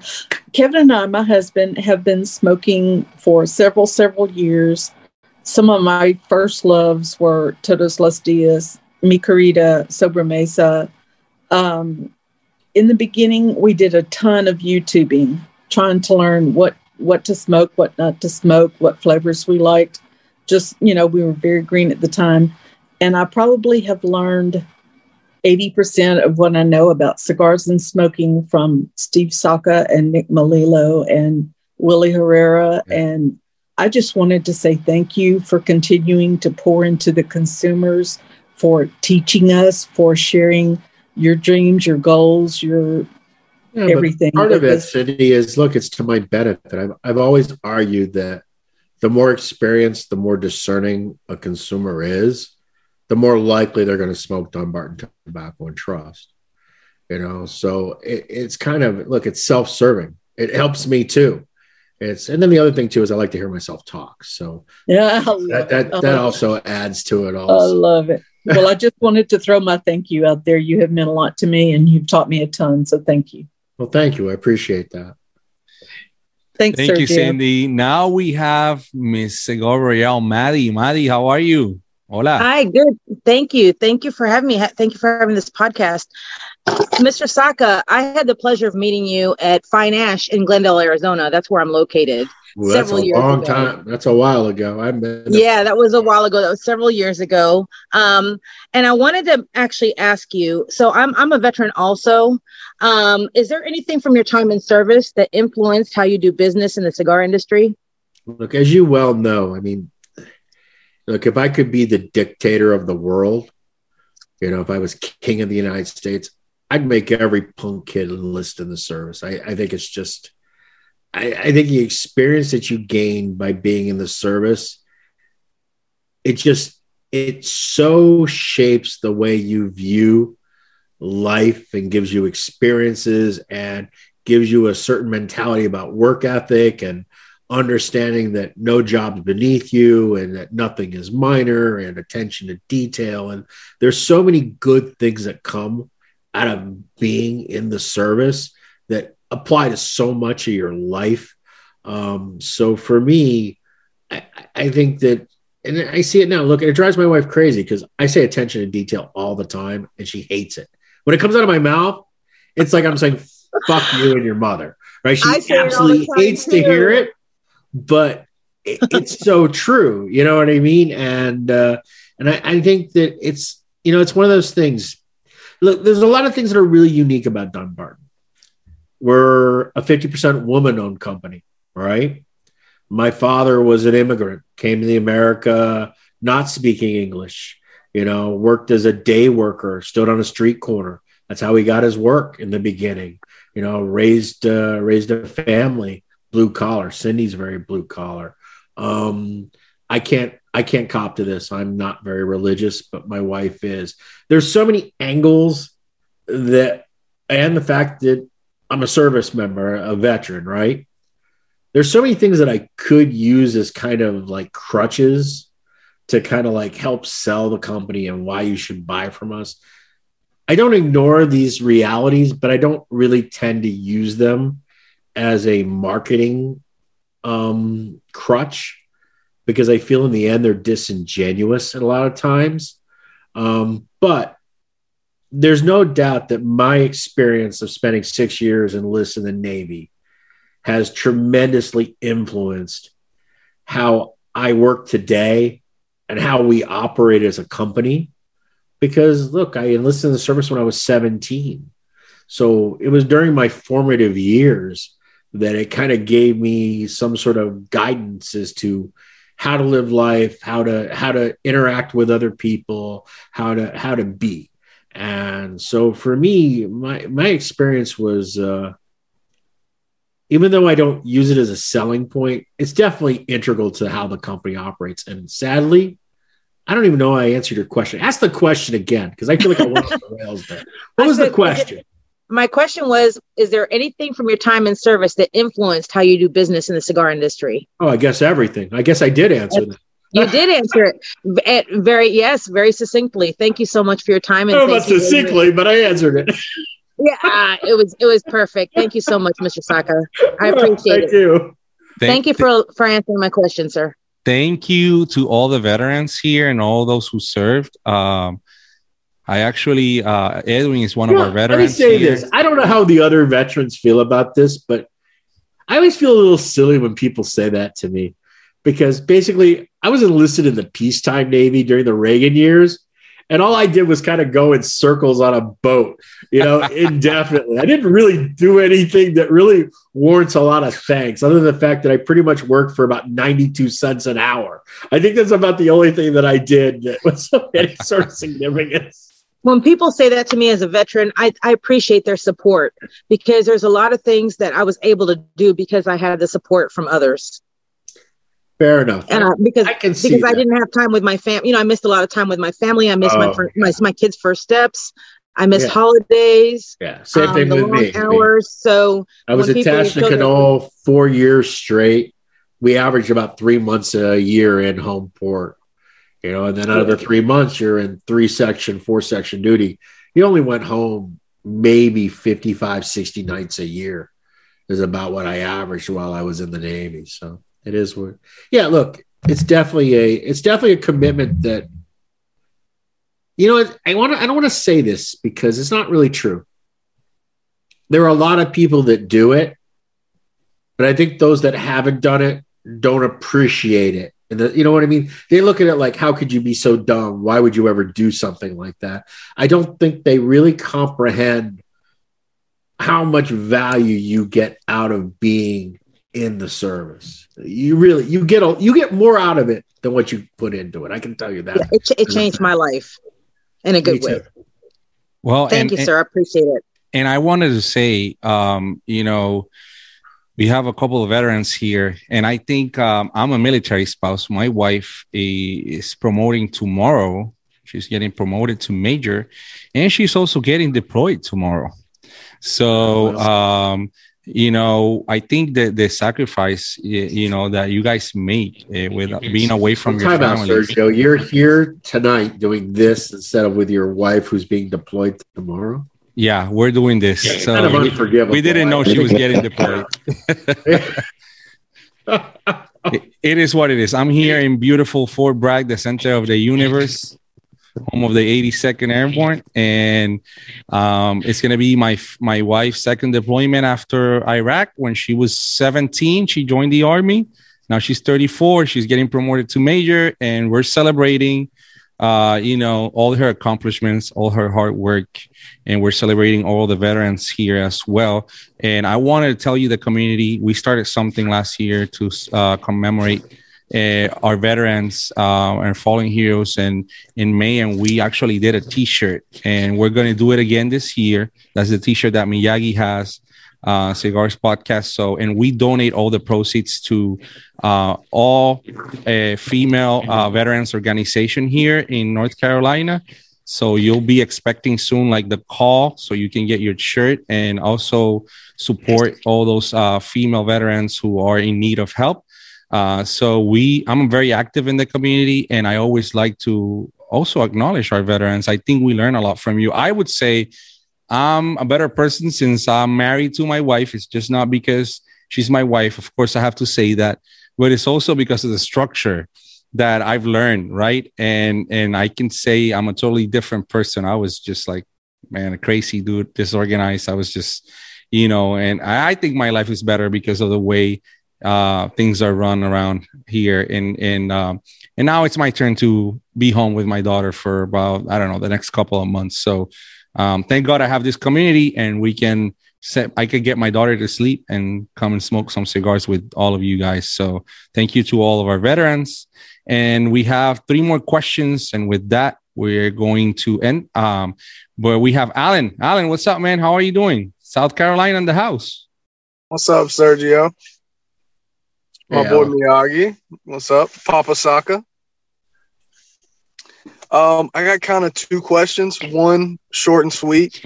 Did you get any of the folklore from Cornell and Dill? I got basically 2 bowls full from Jeremy at TPE. He gave it to me in a little mini sampler bag. And then when I got back to the house, I tried to order it to find out it was 100% sold out. So I'm gonna scrounge for some. I already contacted Shane, and I think he's got a few tins in his office that he's gonna part with. We'll see. Yeah, I work there as well, and I didn't get any, so don't feel bad. It was a very drug dealer kind of sensation. I got like a little sample dime bag of it. And then, because he knew that if I tried it, I'd like it, and then I'd buy it. But when I went to buy it, it was too late. It was all gone. And my understanding is they made about 1,000 pounds of folklore. So it sold really quick. It was 16-ounce bricks, and I believe I checked the day before inventory, and we had about 600. So we had about 600. We probably sold about 400 of those to other retailers. But yeah, if you get some, let me know, man. Send me a bowl or something. Jeremy's really stingy with it for me.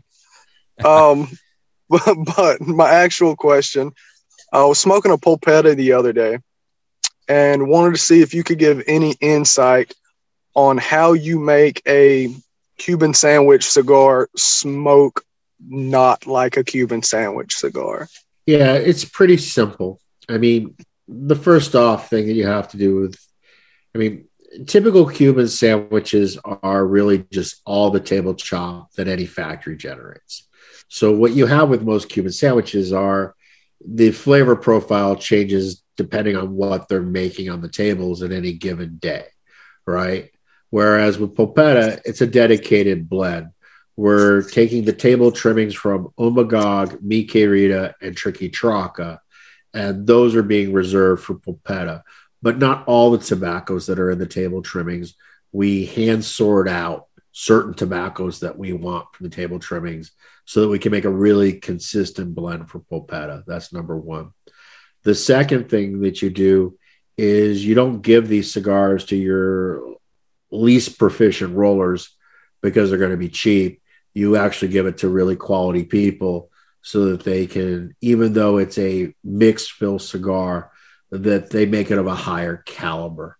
So that makes a difference. The third thing that you do is you always include, in addition to a really high quality binder and wrapper, you also include one full long leaf of one of the tripas in the blend. You don't just use the mix fill because you need that one perfectly long filler piece that's been frog stripped that still has that central rib in it, stem, which is what you guys would call it, there to provide the kind of the infrastructure in the center of the cigar so that you don't just have small little bits of tobacco without any one cohesive part that's going to allow it to burn and retain the ash. And then the fourth thing that you do is you focus on the head filler and what head filler is that's where you change the blend at the head of the cigar, pretty much from just below the band to the tip, where that's all long pieces of tobacco that you've just trimmed the size so that the head part of the cigar remains firm and it doesn't allow for those little bits of tobacco to cycle back into the consumer's mouth. So with those 4 basic things, you can make a cigar using mixed filler that really burns and tastes as good as any 100% long filler cigar. In fact, I honestly think if I never disclosed the fact that it was a table trimming chop mixed filler cigar, I don't think most consumers would have a clue whatsoever. I disclose it because eventually someone's going to cut one open and they're going to shake it out and go, what are all these little pieces of tobacco? But at the same time, you definitely can make a high quality one. Now, I had pioneered this concept when I was at Drew Estate with the Papas Fritas, which was a roughly 4x44. I improved it to where we could make it into a 4x48. And I've now taken the technique and I've been able to actually make much larger cigars doing it too. The problem is it kind of gets into the math of just the business end of things. Does it make sense to make a 6x52 mixed fill cigar? I don't know that it really does from a commercial point of view, because honestly, the work that goes into doing it right, it costs more than just doing it with a regular long filler. You got a lot more work, having to sort through those table trimmings, having to then cut them to the precise size that you want them, the unique bunching technique. It just mathematically just doesn't work. And that's one of the reasons why I think it's a very unlikely. People are always saying, hey, why don't you make Pulpetta and sell them? I don't know that the math actually makes sense, because consumers, just a general rule of thumb, they're just going to assume that it's going to be significantly cheaper, when the reality is it isn't significantly cheaper. In some ways, it actually can cost you more than making a traditional long fill only bunch. And therein lies the problem with something like a Pulpetta. I appreciate it, Steve. The knowledge.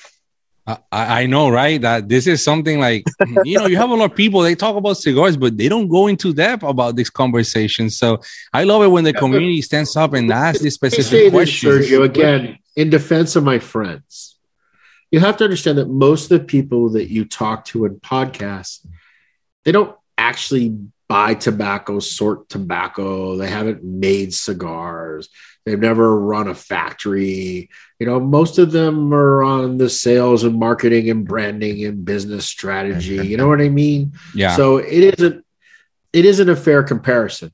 Now, in your case, you guys, all of you being Spanish speaking, you could get some customers that make cigars, right? That actually do this for a living, who could actually tell you the ins and outs. But herein lies the problem. They're not good communicators, most of them, right? Mm-hmm. They're good tobacco people. They're good cigar makers, but they don't even understand how to convey what they do for a living in a way that makes sense to consumers. You know what I mean? Yeah. So that's an area where I have a tremendous advantage over a lot of other people. And that's the reason why. Well, we have 2 more questions. We have Phil. Phil, how are you, man? Let me unmute. Ask you to unmute. Good, Sergio. How you doing, man? We're doing great, man. Great to have you here. Great to have all the community here. And I really love, Phil, I'm going to tell you this. I really love how all of you guys go into depth about what you're passionate about these questions about cigar smoking. We're not just here talking Dunbarton or Steve Saka. We're talking, we're just going into depth about cigars. Cigars, 101 with Steve Saka. It's just, so much knowledge and so much, so many good questions and concerns, and just, great people here. So welcome, Phil. Yeah. Hey, thank you, man. Steve, first off, man, thanks. And Sergio, thanks for the opportunity to be here. Thanks for doing this. Steve, thank you for coming, man. It's an honor to be here with you. Thank you for the products you bring to the table. You say you make cigars that you love, but I will tell you this, as for me and the multitude of cigar nerds, for lack of a better term, that I hang with, we love your brand. So keep going. My question for you is, one of my top 5 cigars of all time is the Brulee Blue. But my question is, what brought about the Brulee Blue from the Brulee? Was that an accident? Was that just something else you were blending? And then you're like, you know what, this could be a new Brulee? Or was that like intentional? No, the way this typically works is so I make a blend and I think I'm 100% done. And then after about a year or so, I kind of revisit it and go, hey, I wish I'd done this. I wish I had done that, because, once you're smoking things during the phase of doing the blending. And it's not the same as smoking it after it's been on the shelf for a full year. Once it's been on the shelf for a full year and I get really super accustomed to the blend, almost universally, I always find the need to go back and kind of tweak and nudge it a little bit. And you'll see this is pretty much a repeating theme in almost everything I do. I mean, in the regular Sobremesa line, the Elegante and Cedros and the Short Churchill are not the exact same blend as the other Sobremesas in the line. It's kind of something that I came to a year and a half later. Look, Tricky Traca is an extension on the original Mi Querida blend. Now, I'm not saying that these extensions are better than the original, but I always find myself just wanting to go back and kind of revisit and adjust. But I never want to adjust the original core blend because the original core blend, there's people that still to this day, I saw some blogger this year gave Sobremesa El Americano his number one cigar of the year. I mean, I made that cigar 6 years ago, right? So, I mean, that's fantastic that a guy still thinks it's his favorite cigar 6 years later. So you never want to go back and fix something, but at the same time, I kind of want to move forward too. So by doing something like Sobremesa Blue, it lets me take the Brulee blend, slightly tweak it, make a few changes, and still have the opportunity to sell it without me going and saying, oh, let me just redo all the Sobremesa Brulés to be just like the blue. Plus, I can't recreate the blue anyways because the blue has a year of aging after it's rolled, and that's just economically not feasible. So I also have to be pragmatic about the commercial concerns too. Look, and for some consumers, I think the regular Brulee is better than the Brulee Blue. I know for me in Brulee, I tend to smoke two cigars. I smoke the Toro, and I smoke the Brulee Blue, and I probably smoke 3 times more Brulee Blue than I smoke of the Toro. But part of that is too, I happen to kind of like that format. It's kind of a thick Lonsdale. I smoke a lot of cigars in a thick Lonsdale. It's kind of one of the things that's a little unique to my line. I have a lot of cigars that are in that 6 to 6 1/4 by 46 to 48. That's a size that I personally tend to smoke quite a bit of. Look, my favorite Moesta de Saka to this day is still Naka Tamale. So look, my favorite, I'm smoking it now, Tricky Traca. My favorite Tricky Traca is 6 by 48, the number 648. So that's a size that I really tend to gravitate towards. But I will say this, while it be a size that I really gravitate towards, commercially, not a good size. Most retailers do not do well with this size cigar. So from a commercial perspective, I really love it. So it's good to put it in something unique like Brulee Blue that has some sort of independent separation. Because you have to understand, for every Brulee Blue I sell, I'm going to sell 20 Toros. I'm going to sell 20 Robustos for every thick kind of Lonsdale cigar I sell or make, regardless of whether I think it's better or worse. It's just the way the market works. But it's very common for me to go back, revisit something, tweak it a little bit a year and a half later. Same thing with Sin Compromiso. Paladin de Saka is a tweak of the Sin Compromiso blend. After smoking it for a couple of years, I'm kind of like, I really love the cigar. I just wish it had a little more strength, just a little bit more. You know what I mean? And when I worked on the blend, I was like, okay, I've got the strength where I want it. But then also I was losing some of the creaminess that makes Sin Compromiso unique to Sin Compromiso by increasing the octane level. So the solution to that was, okay, let me press it a little firmer to slow down the combustion rate a bit, because the regular Sin Compromisos are a soft press cigar, whereas the Paladin de Saka is a much more traditional full trunk prensado style press, and also add the year of aging, which then kind of helps to temper it a little bit. So it's something that I do pretty much almost always. It's kind of a universal truth. I just can't. I always want to fuck with things, but I don't want to fuck up what is already working either. Right. Nice. Thank you, Well, keep Phil. doing what you're doing, man. It's working, brother. Thank you, Phil. Now we have everybody's favorite uncle here, Axel Rodriguez. Axel, how are you, man? Is it cold over there in Pennsylvania? It's fucking cold, guys. It is. He's got the exact same wall as me.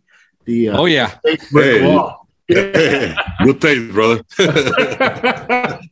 It's cheap and it do the work. So number one, I appreciate the fact that you're here with us. I was able to see you on TPE. You were crazy busy, so we didn't want to interrupt your business.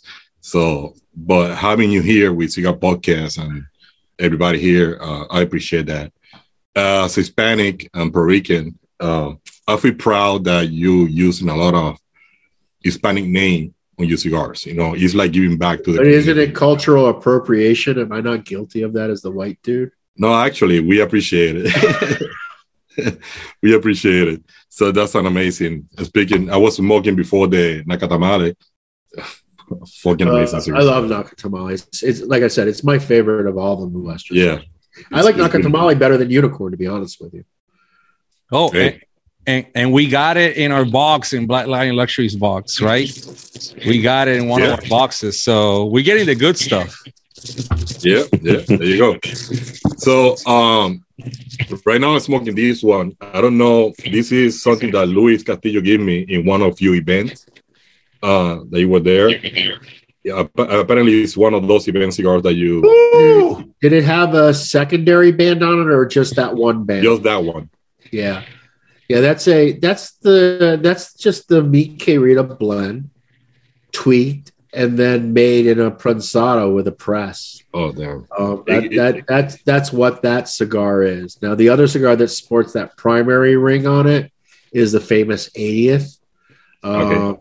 But the famous 80th comes with a secondary band that says it's a famous 80th. If it came without that, then what that is that's a Meat K Rita variation. The original blue Meat K Rita done in a prensado. Being in that boss press, it make a change. At least It makes a huge difference when you press Yeah. a cigar. I mean, a soft press doesn't have as much of an impact, but when you do a full press like that, it definitely changes the cigar because it ends up changing the combustion rate. Yeah. Whenever you change a combustion rate, it ultimately changes the flavor of the cigar. Yep. It changes the strength of the cigar too. Yep, definitely. So, Steve, something that I really like about you is your honesty. The guys I don't even always know if I'm being honest. Maybe I just lie better than others. maybe, but you're fucking really good at it. So you're really good in playing poker then. So the guys are always mocking me because I calling me uncle and on and all that stuff, which I am. I'm 51. And I'm proud about it. One of your cigar that is I always find it funny because it's like the definition of being sarcastic and awesome at the same time. I really love it. Is the Lancero. I know that you really did it because people were driving you crazy, but goddamn, it's a fucking good cigar. I mean, it's really, really good. You did an amazing job with it. Thank you. And wow, for somebody that don't like San Lanceros, is amazing. But look, just because you don't necessarily like something doesn't mean you want to do it poorly, right? I mean, Yes. look, Lanceros kind of come in two genres. They come in the really super spicy kind of pepper stick variety, or they come in that more smooth, balanced, elegant style. Mhm. I ultimately ended up going with a more smooth, balanced, elegant style of Lancero is what I ultimately did. But that's also a reflection of just my own history with cigars. Lanceros were always considered to be elegant smokes. So to me, to make that swizzle stick style seems counterintuitive to me. My issue always with Lanceros is I've never made a Lancero blend that I didn't feel I could make a better blend if I took it up to a Lonsdale format. Because in a Lonsdale format, you just have so much more room to play. Where in a Lancero format, it's really rather simple. There isn't much blending involved in a Lancero. A Lancero is primarily a cigar that has a binder, a wrapper, and typically 2 fillers. That's about the only thing that you can fit in a 38 ring gauge cigar. So, and you don't have any room in a Lancero to do any of the more sophisticated bunching techniques. There's no repositioning of tobaccos. There's no backfilling of different tobaccos. So it's a pretty limited canvas that you have to work with. So for me, there's never been a Lancero that I've ever been involved with blending that I didn't feel like I could have made better if I had made at least a 44 ring gauge.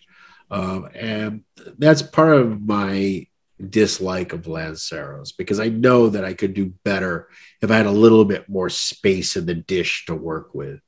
The other thing with Lanceros for me is there's always this problem of potentially them being too tight in the draw. Mm-hmm. And the reason why most Lanceros are tight in the draw is not because they've tried to put too much tobacco in it. Because look, we know how much a Lancero should weigh.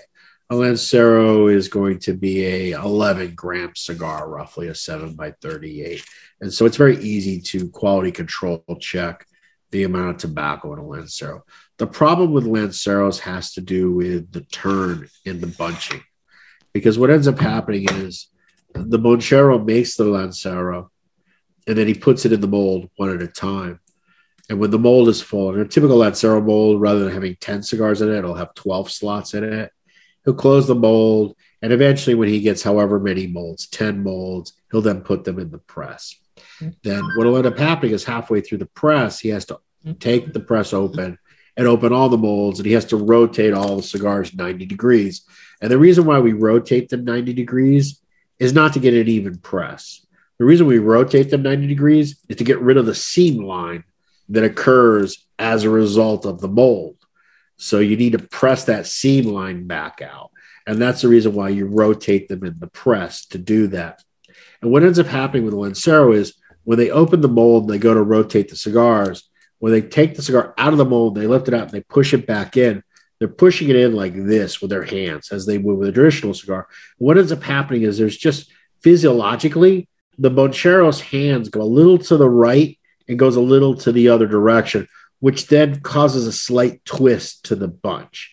And that slight twist to the bunch is where most of the draw problems occur in a Lancero, that even though it has the proper amount of tobaccos in it, it can cause it enough to end up being tight and plugged.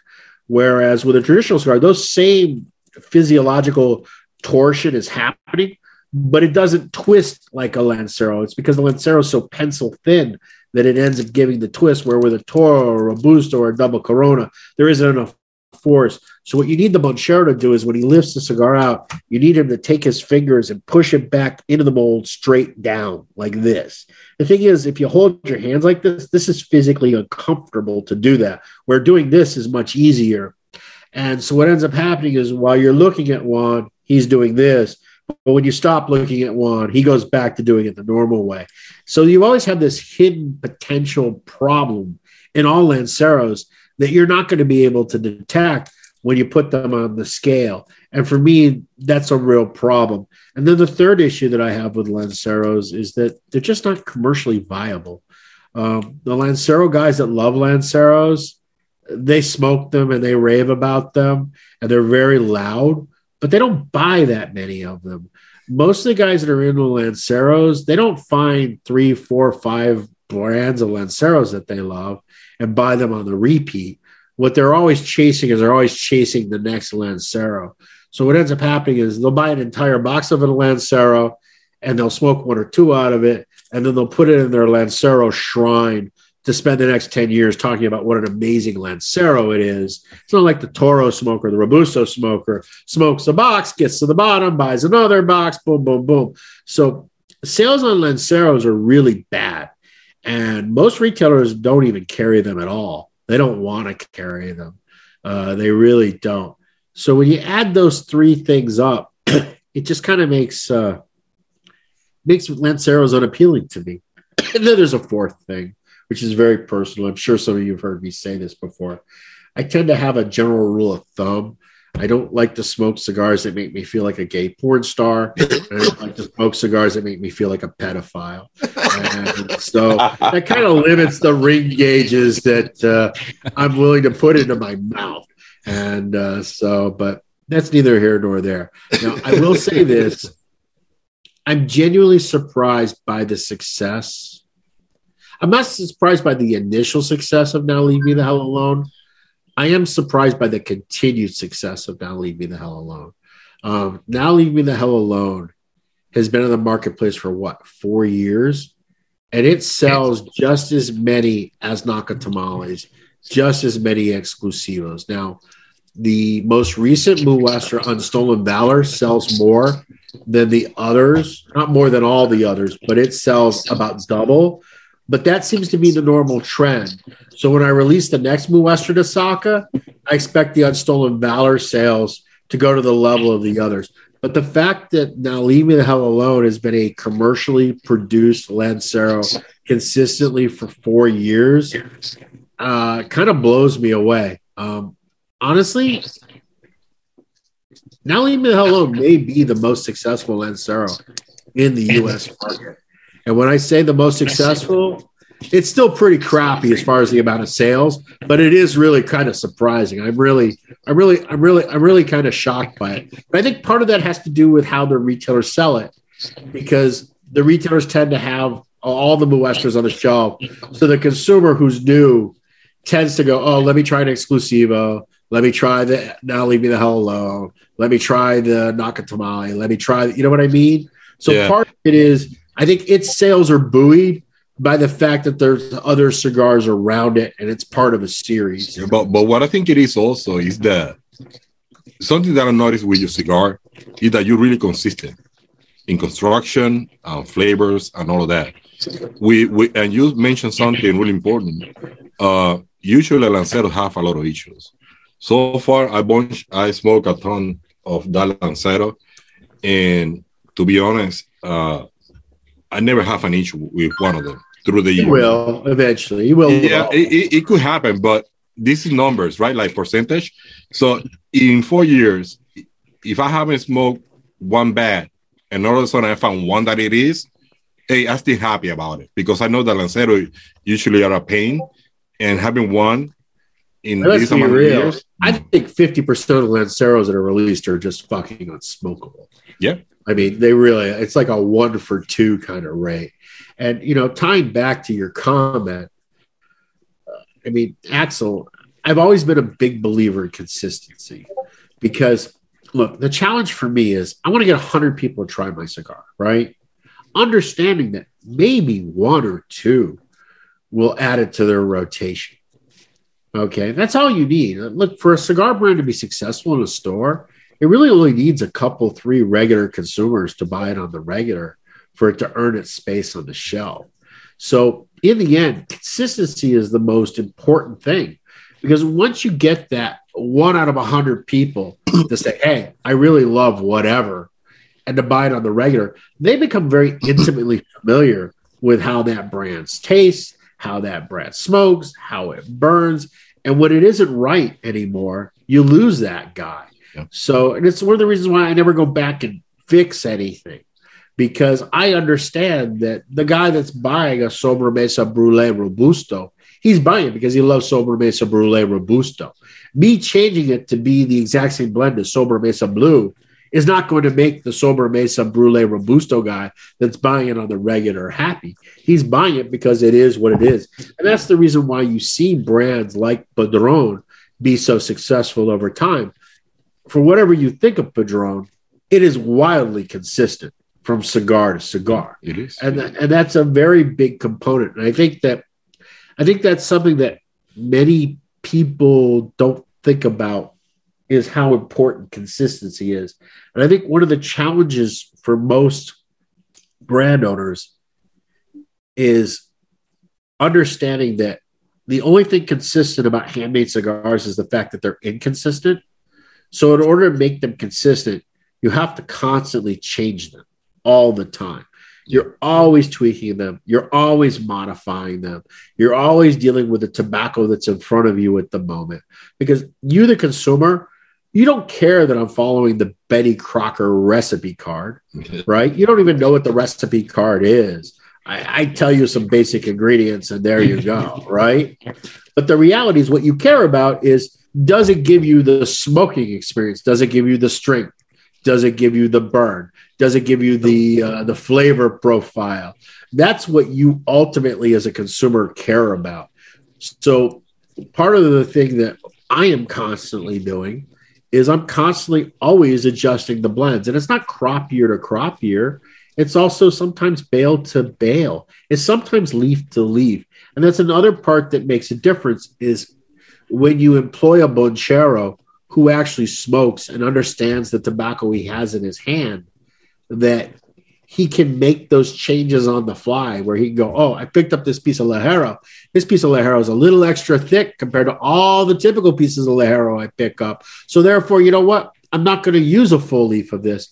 I'm going to break that leaf and I'm only going to use 3/4 of the leaf in this one because this particular piece of tobacco is extra thick and juicy compared to the tobacco that I normally have. Ew. And what that requires is it requires you to have a bonchero who A, smokes, B, understands, and C, has the flexibility to adjust on the fly, and you trust them to do so. Which makes sense. What the goal is for the cigar that ultimately ends up in the box. And as a result, you end up with a much more consistent expression of the tobaccos. Which makes sense why you use only one person or two. I don't remember how many for the unicorn. It depends on the line. Like, so for example, so in Mi Querida Ancho Largos, there are 3 pairs. They make Mi Querida Ancho Largos, right? In Sober Mesa Blue, there's 1 pair that makes Sober Mesa Blue. But every day they come to work, that's all they make. They never make anything else. I don't ask them to work with other tobaccos. I don't ask them to do anything because I want them to be very dialed in on what they are personally making. Exactly. And the more experienced they become at it, the better they are. And oddly enough, as an American, we typically look at that as, wouldn't they be bored as fuck? Why would they want to do the exact same thing every day? But that's not the way they think about it. The way they think about it is, look, they're getting paid piecemeal for the ones that pass quality control. So for them, giving them the simplest of tasks is actually what they welcome. That's what they want. Now, in every factory, there's 1% that's the Aristos and the Chapitas of the world that want to do a wide variety and always be changing and love the experience of moving from product to product and size to size and blend to blend. But they are really not normal. In any given factory, even in a factory that you have a gallery of 200 pairs, you might find 2 pairs in that entire mix that wants that. Most of them, they just want to come in. They want to make the same cigar every day, out of the same tobaccos every day, and the same size every day. And just leaning into that inherent perspective of how they like to work ultimately results in better cigars. And that's a challenge for a lot of small brand owners because they don't make enough of anything to justify keeping a dedicated pair on any one product. Because you have to understand, as soon as I decide to move to say, hey, I need more Mi Querida Triqui Traca 648s, I'm instantly committing to at least an additional 250 to 300 boxes a month for every pair I add. So just because I need 50 more boxes a month, I have to be willing to buy 300 more boxes every month to add that pair to make that size. So that requires a financial commitment on your part to do that. So one other question before I go. Are you planning to go to Puerto Rico anytime soon? No, not whatsoever. Okay. And I have no intentions. Do we even sell cigars in Puerto Rico? I think we have a retailer or 2 down there. Oh, heck yeah. You're going to have a couple of people. We're trying to I don't even go to the brand over there. In New Hampshire. They're like 40 miles away, for God's sakes.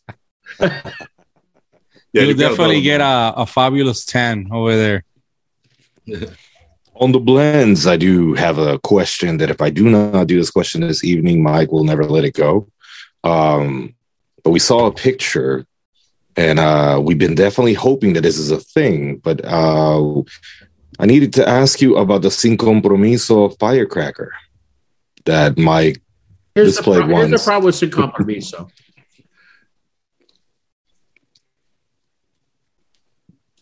I don't think it works particularly well in small formats.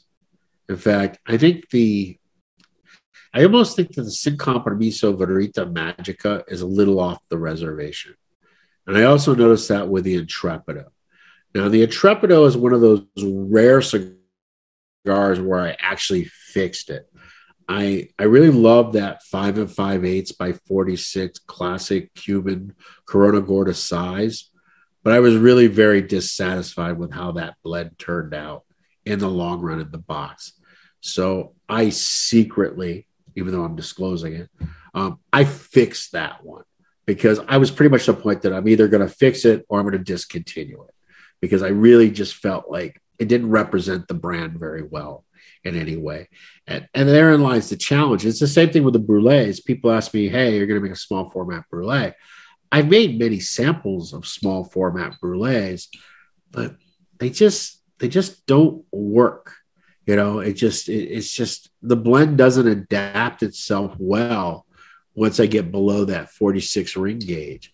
So when I make a Corona, it's almost like a world unto itself. And that was true of the original Sobremesa line. In the original Sobremesa line, I had a Corona Grande, which is 5 1/4 by 44, but it didn't taste anything like the other Sobremesas within the line. And it was the primary. And look, when I discontinued the size, it wasn't because of sales. I actually ended up having to cancel about 400, 500 boxes worth of back orders when I decided to say, hey, I'm not going to do this anymore because I didn't feel like it represented what the flavor profile was. Yeah. So certain blends work well in smaller formats and other blends don't work well in smaller formats. Mi Querida works really well in smaller formats. I think when you smoke a Tricky Traca 448 or you smoke a Mi Querida Gordita, I think it's exceptional. I think it represents the brand very well. I think it represents the flavor profile that you would expect out of a Mi Querida. But when you do it in a brulee or a sobremesa or a sin compromiso, it just doesn't translate, in my opinion. So are you just going to make a cigar to capture some easy sales? I don't know. It doesn't make any sense. It was the same thing with Todos Los Dias. I know that the Half Churchill for some people was one of their favorite ones, but it was my least favorite one. The Half Churchill was kind of like an outlier on the fringe. It never, in my opinion, it never tasted as good as the other Todos Los Diases. I think, you know, how you explain it, it's so well, and how you say, like, you know, making your point so people understand. It's like when you're at a club and you go and ask the DJ for your favorite song, there's thousands of people in that club, and it might not be the song that's going to make everybody dance. So it's your favorite song, but it's just not, it doesn't go well with the moment. And I think people, you know, need to realize that fact, like what you might like, it's not what's good for the brand or what's good for the aficionado or the enthusiast. Well, that's the thing you also have to understand. Look, I'm ultimately in the cigar business, so I have to always consider commercial concerns. And the reality is retailers don't want small formats. They just don't. Yep. Look, 85% of the cigars sold in America are in 3 sizes: Robusto, Toro, and 6x60. If you just made those 3 sizes by themselves, you've covered 85% of all the sales. All the other sizes, Torpedos and Perfectos and Lonsdales and Lanceros and Coronas, all together, they equal 15%. You just need those 3 sizes. That's it. Yeah. And the reality is most retailers, that's all they want to carry are just those 3 sizes. Now, you have retailers that, they have a shop that really loves Torpedos, so they focus on Torpedos.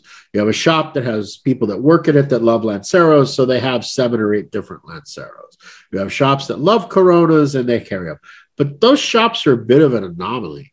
I think the breakdown is about the same. I think 85%, they just want the more commercially viable sizes.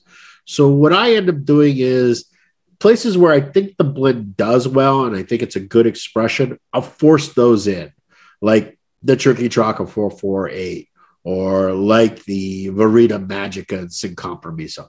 I'll put it out there. I'll make it available. You have to understand, on a Sin Compromiso Verita Magica, I literally sell, compared to a number 5, I sell maybe one Verita Magica to every number 5 that I make. Damn. The number 5 is hands down a much better seller. But I'm willing to fight the fight when I think it's worthwhile. When I don't think it's worthwhile, then I just kind of like, hey, I have to live within what the market is, you know, because in the end, I can make a great cigar, but if a retailer isn't willing to put it on their shelf, then who am I making it for? I can just make 1,000 for me to smoke and be happy. Well, familia, we have the last question, and it's the first time Nelson is going to speak English in the podcast. So, Nelson, bienvenido. How are you, Nelson? Vamos allá. Todo bien, todo bien. Hi, Steve. Hello, sir.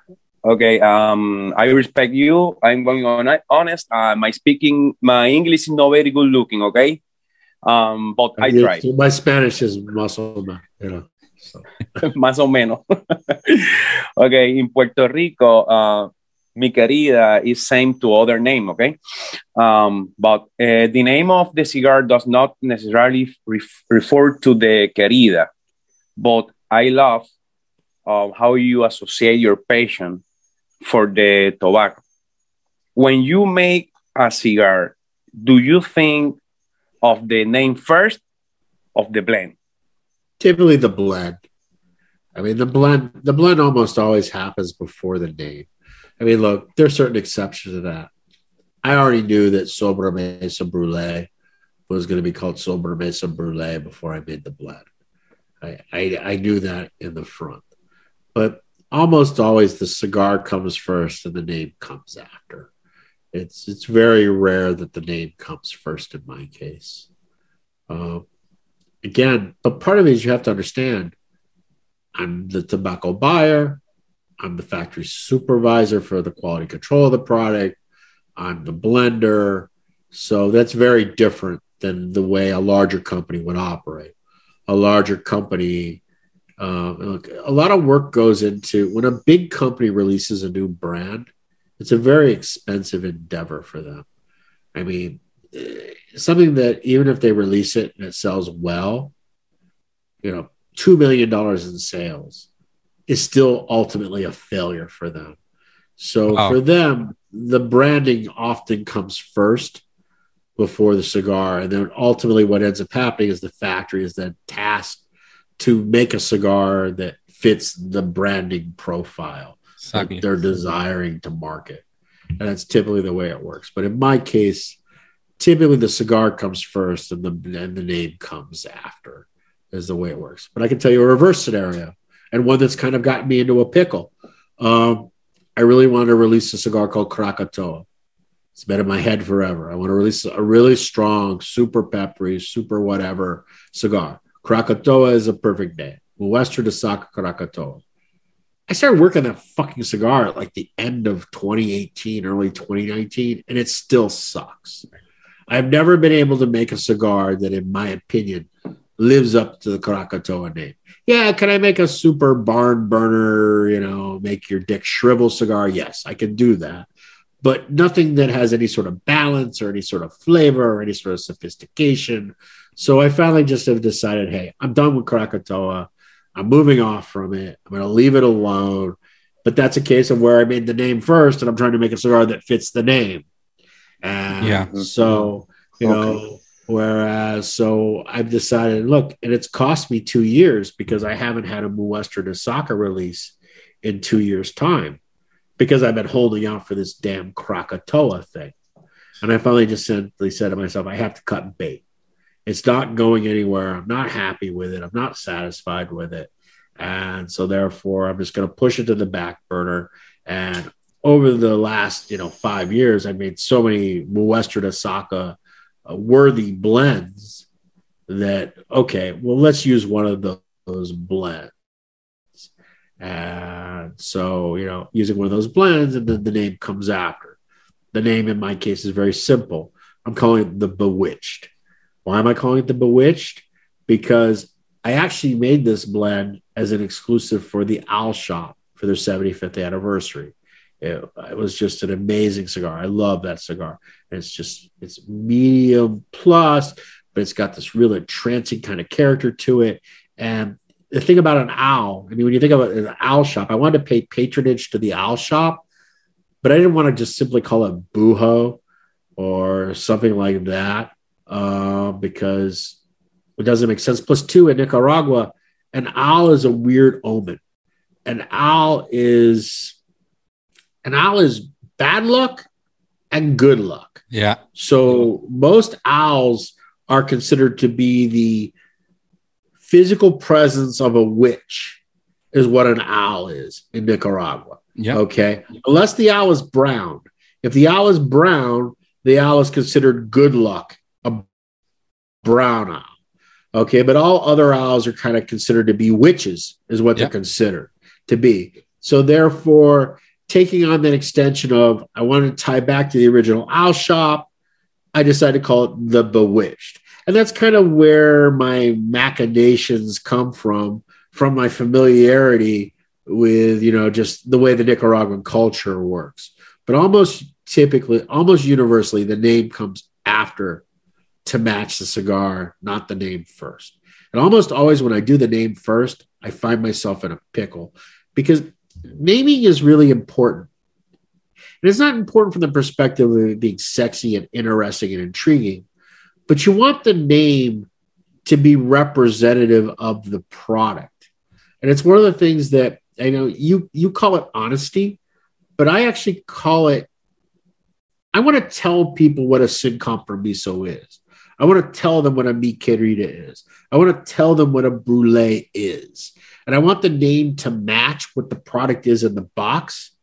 And I don't want, it's very easy to say, if you say, hey, what's your best cigar? I would say it just depends on what you like, is what my best cigar is. I think they're all of equal caliber, with the exception of maybe Umbagog. Umbagog is a slightly lower grade of cigar. But for the most part, I don't consider a Sin Compromiso to really be a better cigar than a Mi Querida Triqui Traca. It just happens that Sin Compromisos cost more to make, so therefore they cost more to buy. Exactly. But I don't think that a Mi Querida Triqui Traca is an inferior cigar to a Sin Compromiso number 5. I don't think that's the case at all. So it's really important to me that the name be reflective of the product that's actually in the box. And I don't think you can name it until you see what it ultimately is. Ooh, amazing. Oh, thank you. Thank you, Nelson. Nelson, the English was good. I can tell you a brief example. General Cigar, many, many years ago, they released a brand called El Diablo, right? The devil. And they branded it as being super picante. Well, I can tell you, as a cigar maker, as a tobacco buyer, the term picante is a very negative term. If we say something is picante at the tobacco factory level, that is not a good descriptor. That is a negative descriptor, right? So they wanted to make this product called El Diablo. And they had little bobbleheads. They had like the devil on the box and the whole 9 yards. But here's the problem. It was STG, General at the time. And General primarily made Macanudo and Stock Partagas. And their idea of El Diablo was, it was stronger than a Macanudo, but it wasn't like a really strong cigar. It was like a medium-bodied kind of cigar, right? So you have this brand that's like spicy, picante, El Diablo, and you go and you sell it. And the problem is the people that are attracted to that name, when they smoke, they're like, this isn't strong. Exactly. This isn't El Diablo. And you know what I mean? And then the guys that probably would have liked the cigar, they didn't try it because the branding scared them off from the branding. Because the branding told them how strong and how powerful and how peppery and how biting it was. So I think that naming a product appropriately is really important, because I think it tells the story to the consumer to help them make an educated first guess as to whether they want to try something or not try something. Oh, that's amazing. That Diablo es un pendejo, really. It's like the Sin Compromiso. When I smoked it the first time, it's like, when I was single, that's how I used to live my life, sin compromiso. I don't want any compromiso. And I remember the first time I saw it in a shelf, I was like, damn, this is the cigar that I identify with. Like, this is me at this moment in my life. And I was loving it before smoking it, you know? And I think that's what you just said. It's just, you know, teaches It's also, everyone. it's a very ballsy move to name a cigar sin compromiso. Yeah, it is. Right? Because you're basically saying it's the best. Yeah. It's like naming a brand best cigars. You know what I mean? It's a little bit of a risky endeavor. So you have to be confident that the product lives up to the name. Yeah. I think that was the biggest thing out of it, honestly, having that name, that boldness to it. Definitely, it's personally is what brought my attention to that cigar. Well, no one will ever accuse me of being shy. True. That's totally true. Well, gentlemen, and ladies, we have one last question from Jeanette. And she asked Mr. Saga, what is your most memorable, finest cigar moment? And to that, I saw that one pop up in the chat room. Yes. I don't even know how to answer that question. So let me preface it by saying, by my rough calculation, I've smoked about 100,000 handmade cigars. Wow. Okay. I probably clipped and lit probably 300,000 handmade cigars. So to try to come up with a most memorable is like almost impossible.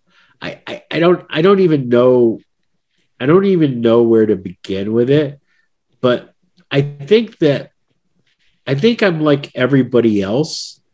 I think most memorable cigar experiences aren't really because of the cigar, but it's because of the company that you were with or the moment in which you smoked it.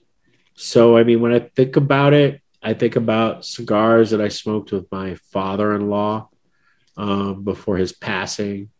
I think about the cigar that I smoked when my second son was born.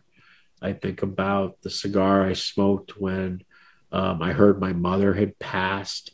You know, it's more about those moments in time than actually the cigar itself in a lot of ways. Because, look, in the end, it's rolled up weeds rolled in a tube. That's what cigars are. So I don't think there's any singular cigar that actually has that kind of memorable impact. I think it's the moment in which you smoke the cigar and who you smoke the cigar with that sticks with you more than the individual unique cigar. And probably my most memorable cigars, regretfully, are probably some of the ones I smoked more in solace than I smoked in celebration. You know, like I can tell you a cigar I smoked in celebration. I had a really good friend, John Chunko. We were getting together with like 8 of our friends. I had brought a box of cigars to share with everybody. It was what's the Cuban Romeo and Julieta A? I can't even remember what that's called. There's some name for it. I can't remember what they call the Romeo and Julieta A. But he had brought a box of Arturo Fuente, whatever the A size of their Don Carlos line was. And I remember when he pulled those out, I didn't pull mine out because, Fabuloso, R&J Fabuloso. That's what the A was called, Fabuloso. I didn't pull the Fabulosos out because JC had presented this box of Don Carlos that was in an A size. And I really remember smoking that cigar because it was super boring. And the whole time I smoked it, I kept thinking, man, I really wish I was smoking the Fabuloso instead. So there's a moment that is very memorable because I was miserable while smoking that. And it was not that it was the Don Carlos's fault. Look, in my opinion, very few cigars do well on an A size. It's almost a journey too long. You know what I mean? It's like you smoke the first half to just get to the good part. You know what I mean? It's kind of the way I look at most A's. I find most of them to be a rather novelty style smoke. But yeah, most memorable cigar. Whew, that's a tough one. Yeah, that's a good question, Jeanette. I think you got Steve thinking, reminiscing about, you know, all of those moments and about 100,000 smoked cigars. That's a lot. I wanted to ask you the last question, and it's because this is something we always do. We ask our guests, what kind of music do you listen to? What kind of album or what kind of genre of music do you listen to? We're very into music. We're Caribbean. We're Latinos. We like to smoke our cigars with music. And we also have a playlist. I'm a white fat dude. What was that? I'm a white fat dude. So music isn't quite as important for me. You know, I think I'm like a lot of people. I think the music that I listened to between the ages of 14 to probably 24 are probably what I most closely identify with. So it's a lot of hard rock from that era, from like 1978 to like 1983, or music that was made a little earlier, or music that was made a little bit later, but not much later, to be honest with you. And you know, so it's kind of a combination of what was popular then. Like what was it then? What kind of band? You're going to be very hard pressed to convince me that there's been a better rapper than Biggie Smalls. I mean, I still identify. I still play Biggie Smalls. Here I am, 55 years old, and I'm in the truck, and I'm still listening to the Essentials playlist from Biggie Smalls. You know, I'm still, you know, I'm still there. I don't know. I have to admit, music does not play a big part in my life. I tend to be the guy that listens to more audio books than listens to more music. It's just kind of the way it is. But then again, I have no moves. I'm terrible. I'm the worst. Well, that's good to know. I would have never taken you for a Biggie Smalls fan. I do have like him on my everyday playlist on Spotify. It's like, you know, I love that song where he says, "I love it when you call me Big Papa." I just love it. I'm a big guy. I love that. I know all the big guys here. Osvaldo is somewhere here. He probably likes that song Stevie too. Ray Vaughan. I always tend to like some sort of like a little bluesy rockabilly. So like Stevie Ray Vaughan was one of my favorite artists. I still listen to a lot of that. Heck, just the other day, I listened to Rush's Moving Pictures. It's been a long time since I listened to that album, but I was like, wow, I was still blown away with that album. Here it is all these years later. I mean, Jethro Tull and his dopey flute. I don't know, but again, it goes back to the cigar question. I think it's also about the moment. Like, I love all of the Kid Rock stuff from the early 90s, you know, through the early 2000s. I really like that. You know, it's just it just kind of depends on the Black Keys is one of my favorite bands. The Zombies are one of my favorite bands. The White Stripes are one of my favorite bands. I'll still occasionally play the Sex Pistols because I got my first blowjob to the Sex Pistols. How can I not love them? I mean, it's just kind of one of those things. I think music, in a lot of ways, at least for me, it ties more back to my youth than anything else. I do tend to like really throaty female vocalists. You know, people that just, I don't know why. I like a woman that can really like belt out a song. You know, that just, I don't know. I always find that appealing to listen to. So not so much pop, but look, I'm guilty. I mean, there's some pop songs that occasionally I'll groove on. But it is more kind of that Nirvana grunge, you know, old style rock, you know, some of the early hip hop, more than anything. Like, I don't get mumble rap. I know there's I know there's a huge following for it. I know there's people that love it. I can't stand it. I just don't get it at all. I don't get the whole EMO and that kind of genre of digital music. that just seems lost upon me. I can't. I'm not saying there aren't some good songs here and there, but as a general genre, it's not something that appeals to me. I do tend to like some of the more modern country that's a little bit more rock and a little bit more poppy than that traditional "my dog died and my wife's leaving me" kind of country music. You know what I mean? But I think I listen to a diverse range. Most of what I'm listening to that's diverse is all about 30 years old. That's mostly where I'm at. That's the golden era. That's the golden era. I think. Just the other day, because look, Meatloaf passed, right? Yeah. So I went back and I listened to a lot of Meatloaf songs that I hadn't heard in years and years and years. And no offense to Meatloaf, there were like maybe 3 songs that I really liked. You know what I mean? When I listened to like 20, 25 of his most popular songs. In the end, I came down with like 3 that would actually make it into my playlist, right? So it's kind of the way it was. So I don't know. Oh man. And I think it's a cultural thing, as you said. Yeah. Being Latin, music is so much more integral to most Latins' life. Now, there's exceptions to this. We all know that. There's no way you can be stereotypical about it. But as a culture, you tend to be much more musically inclined than we white bread people are. It's just kind of the way it is.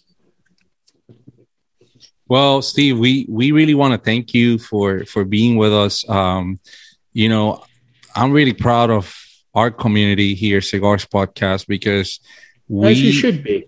We had a lot of fun, man. I think this is one of the man, like these guys are good. Like they are, they study their stuff. They know the cigars. I'm very proud to hang out with them. You should have seen them in the club in Las Vegas. It was good. I'm telling you, it was good. So when you were in Vegas, where did you guys go? We did a little bit of everything, but we ended up last night. That's a dangerous question. We're not gonna say a bunch of this stuff, but last night we ended up at the Caesars because we wanted to treat ourselves. So we got a couple of rooms there, and then these promoters, they're like, "Oh, you want to hang out at a club?" And we're like, "Yeah, sign me up." We made it to the list. Apparently that night the tickets were like $120 to get in the club. And we ended up in the club over there at Caesars, which is one of the hottest clubs with DJs playing electronic music. And we made the most of it. We had fun. We had our drinks. Even though that wasn't our music, we ended up at Omnia Club and we had fun. Lasers were out of this world. Drinks were expensive as hell. Thank you to Carlos for paying the round. He paid a round and it was almost $300. Thank you, Carlos. But definitely, we had lots of fun, and I think this is a special community. Here's the sad part for me. I'm so jaded to Vegas that I don't know. I don't enjoy going there anymore. I've probably been to Vegas 50 times over the last 30 years.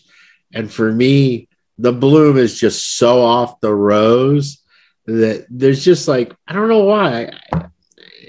To me, going to Vegas almost feels like work. It does. Yeah, it feels like a business trip, right? To go to Vegas, I don't enjoy it the way I used to enjoy it because 20 odd years ago I used to love going to Vegas, and now I'm just kind of like, Vegas again? Really? I got to go there again? And in fact, this year was the first time that I didn't stay in a hotel. I actually rented a house off the strip, and renting a house off the strip is not the Vegas experience in any way whatsoever. I can highly not recommend it, but for somebody as old and as jaded and as tired as I am, it was like perfect because I do the trade show, and then we would just go to the house, and they'd be like, "Do you want to go?" Every night I canceled the dinner reservation. There's not a single night, except for one because we had to take someone out to dinner, that we ever went back out again. I don't know. That's one of the things too that's kind of a negative. I know everybody wants me to wax poetic about my Nicaraguan experience. But literally, I go to Nicaragua for work. I'm there every month, and there's nothing about traveling to these third world countries that I find intriguing or interesting or enthralling. All I can think about is bad food, terrible governments to deal with, and dysentery. That's kind of where I'm at this point, mentally, which of course is not a great selling point because everybody else just, talks glowingly about the Dominican and Nicaragua and Honduras and all these experiences. And look, and this is the other thing that's really shameful. It's shameful how piss poor my Spanish is when you think that over the last 30 years, I have spent about 7 of those years physically in Spanish-only speaking countries. That's kind of where, it's absurd how much time over the last 30 years I've spent in third world Latin countries. It's kind of crazy.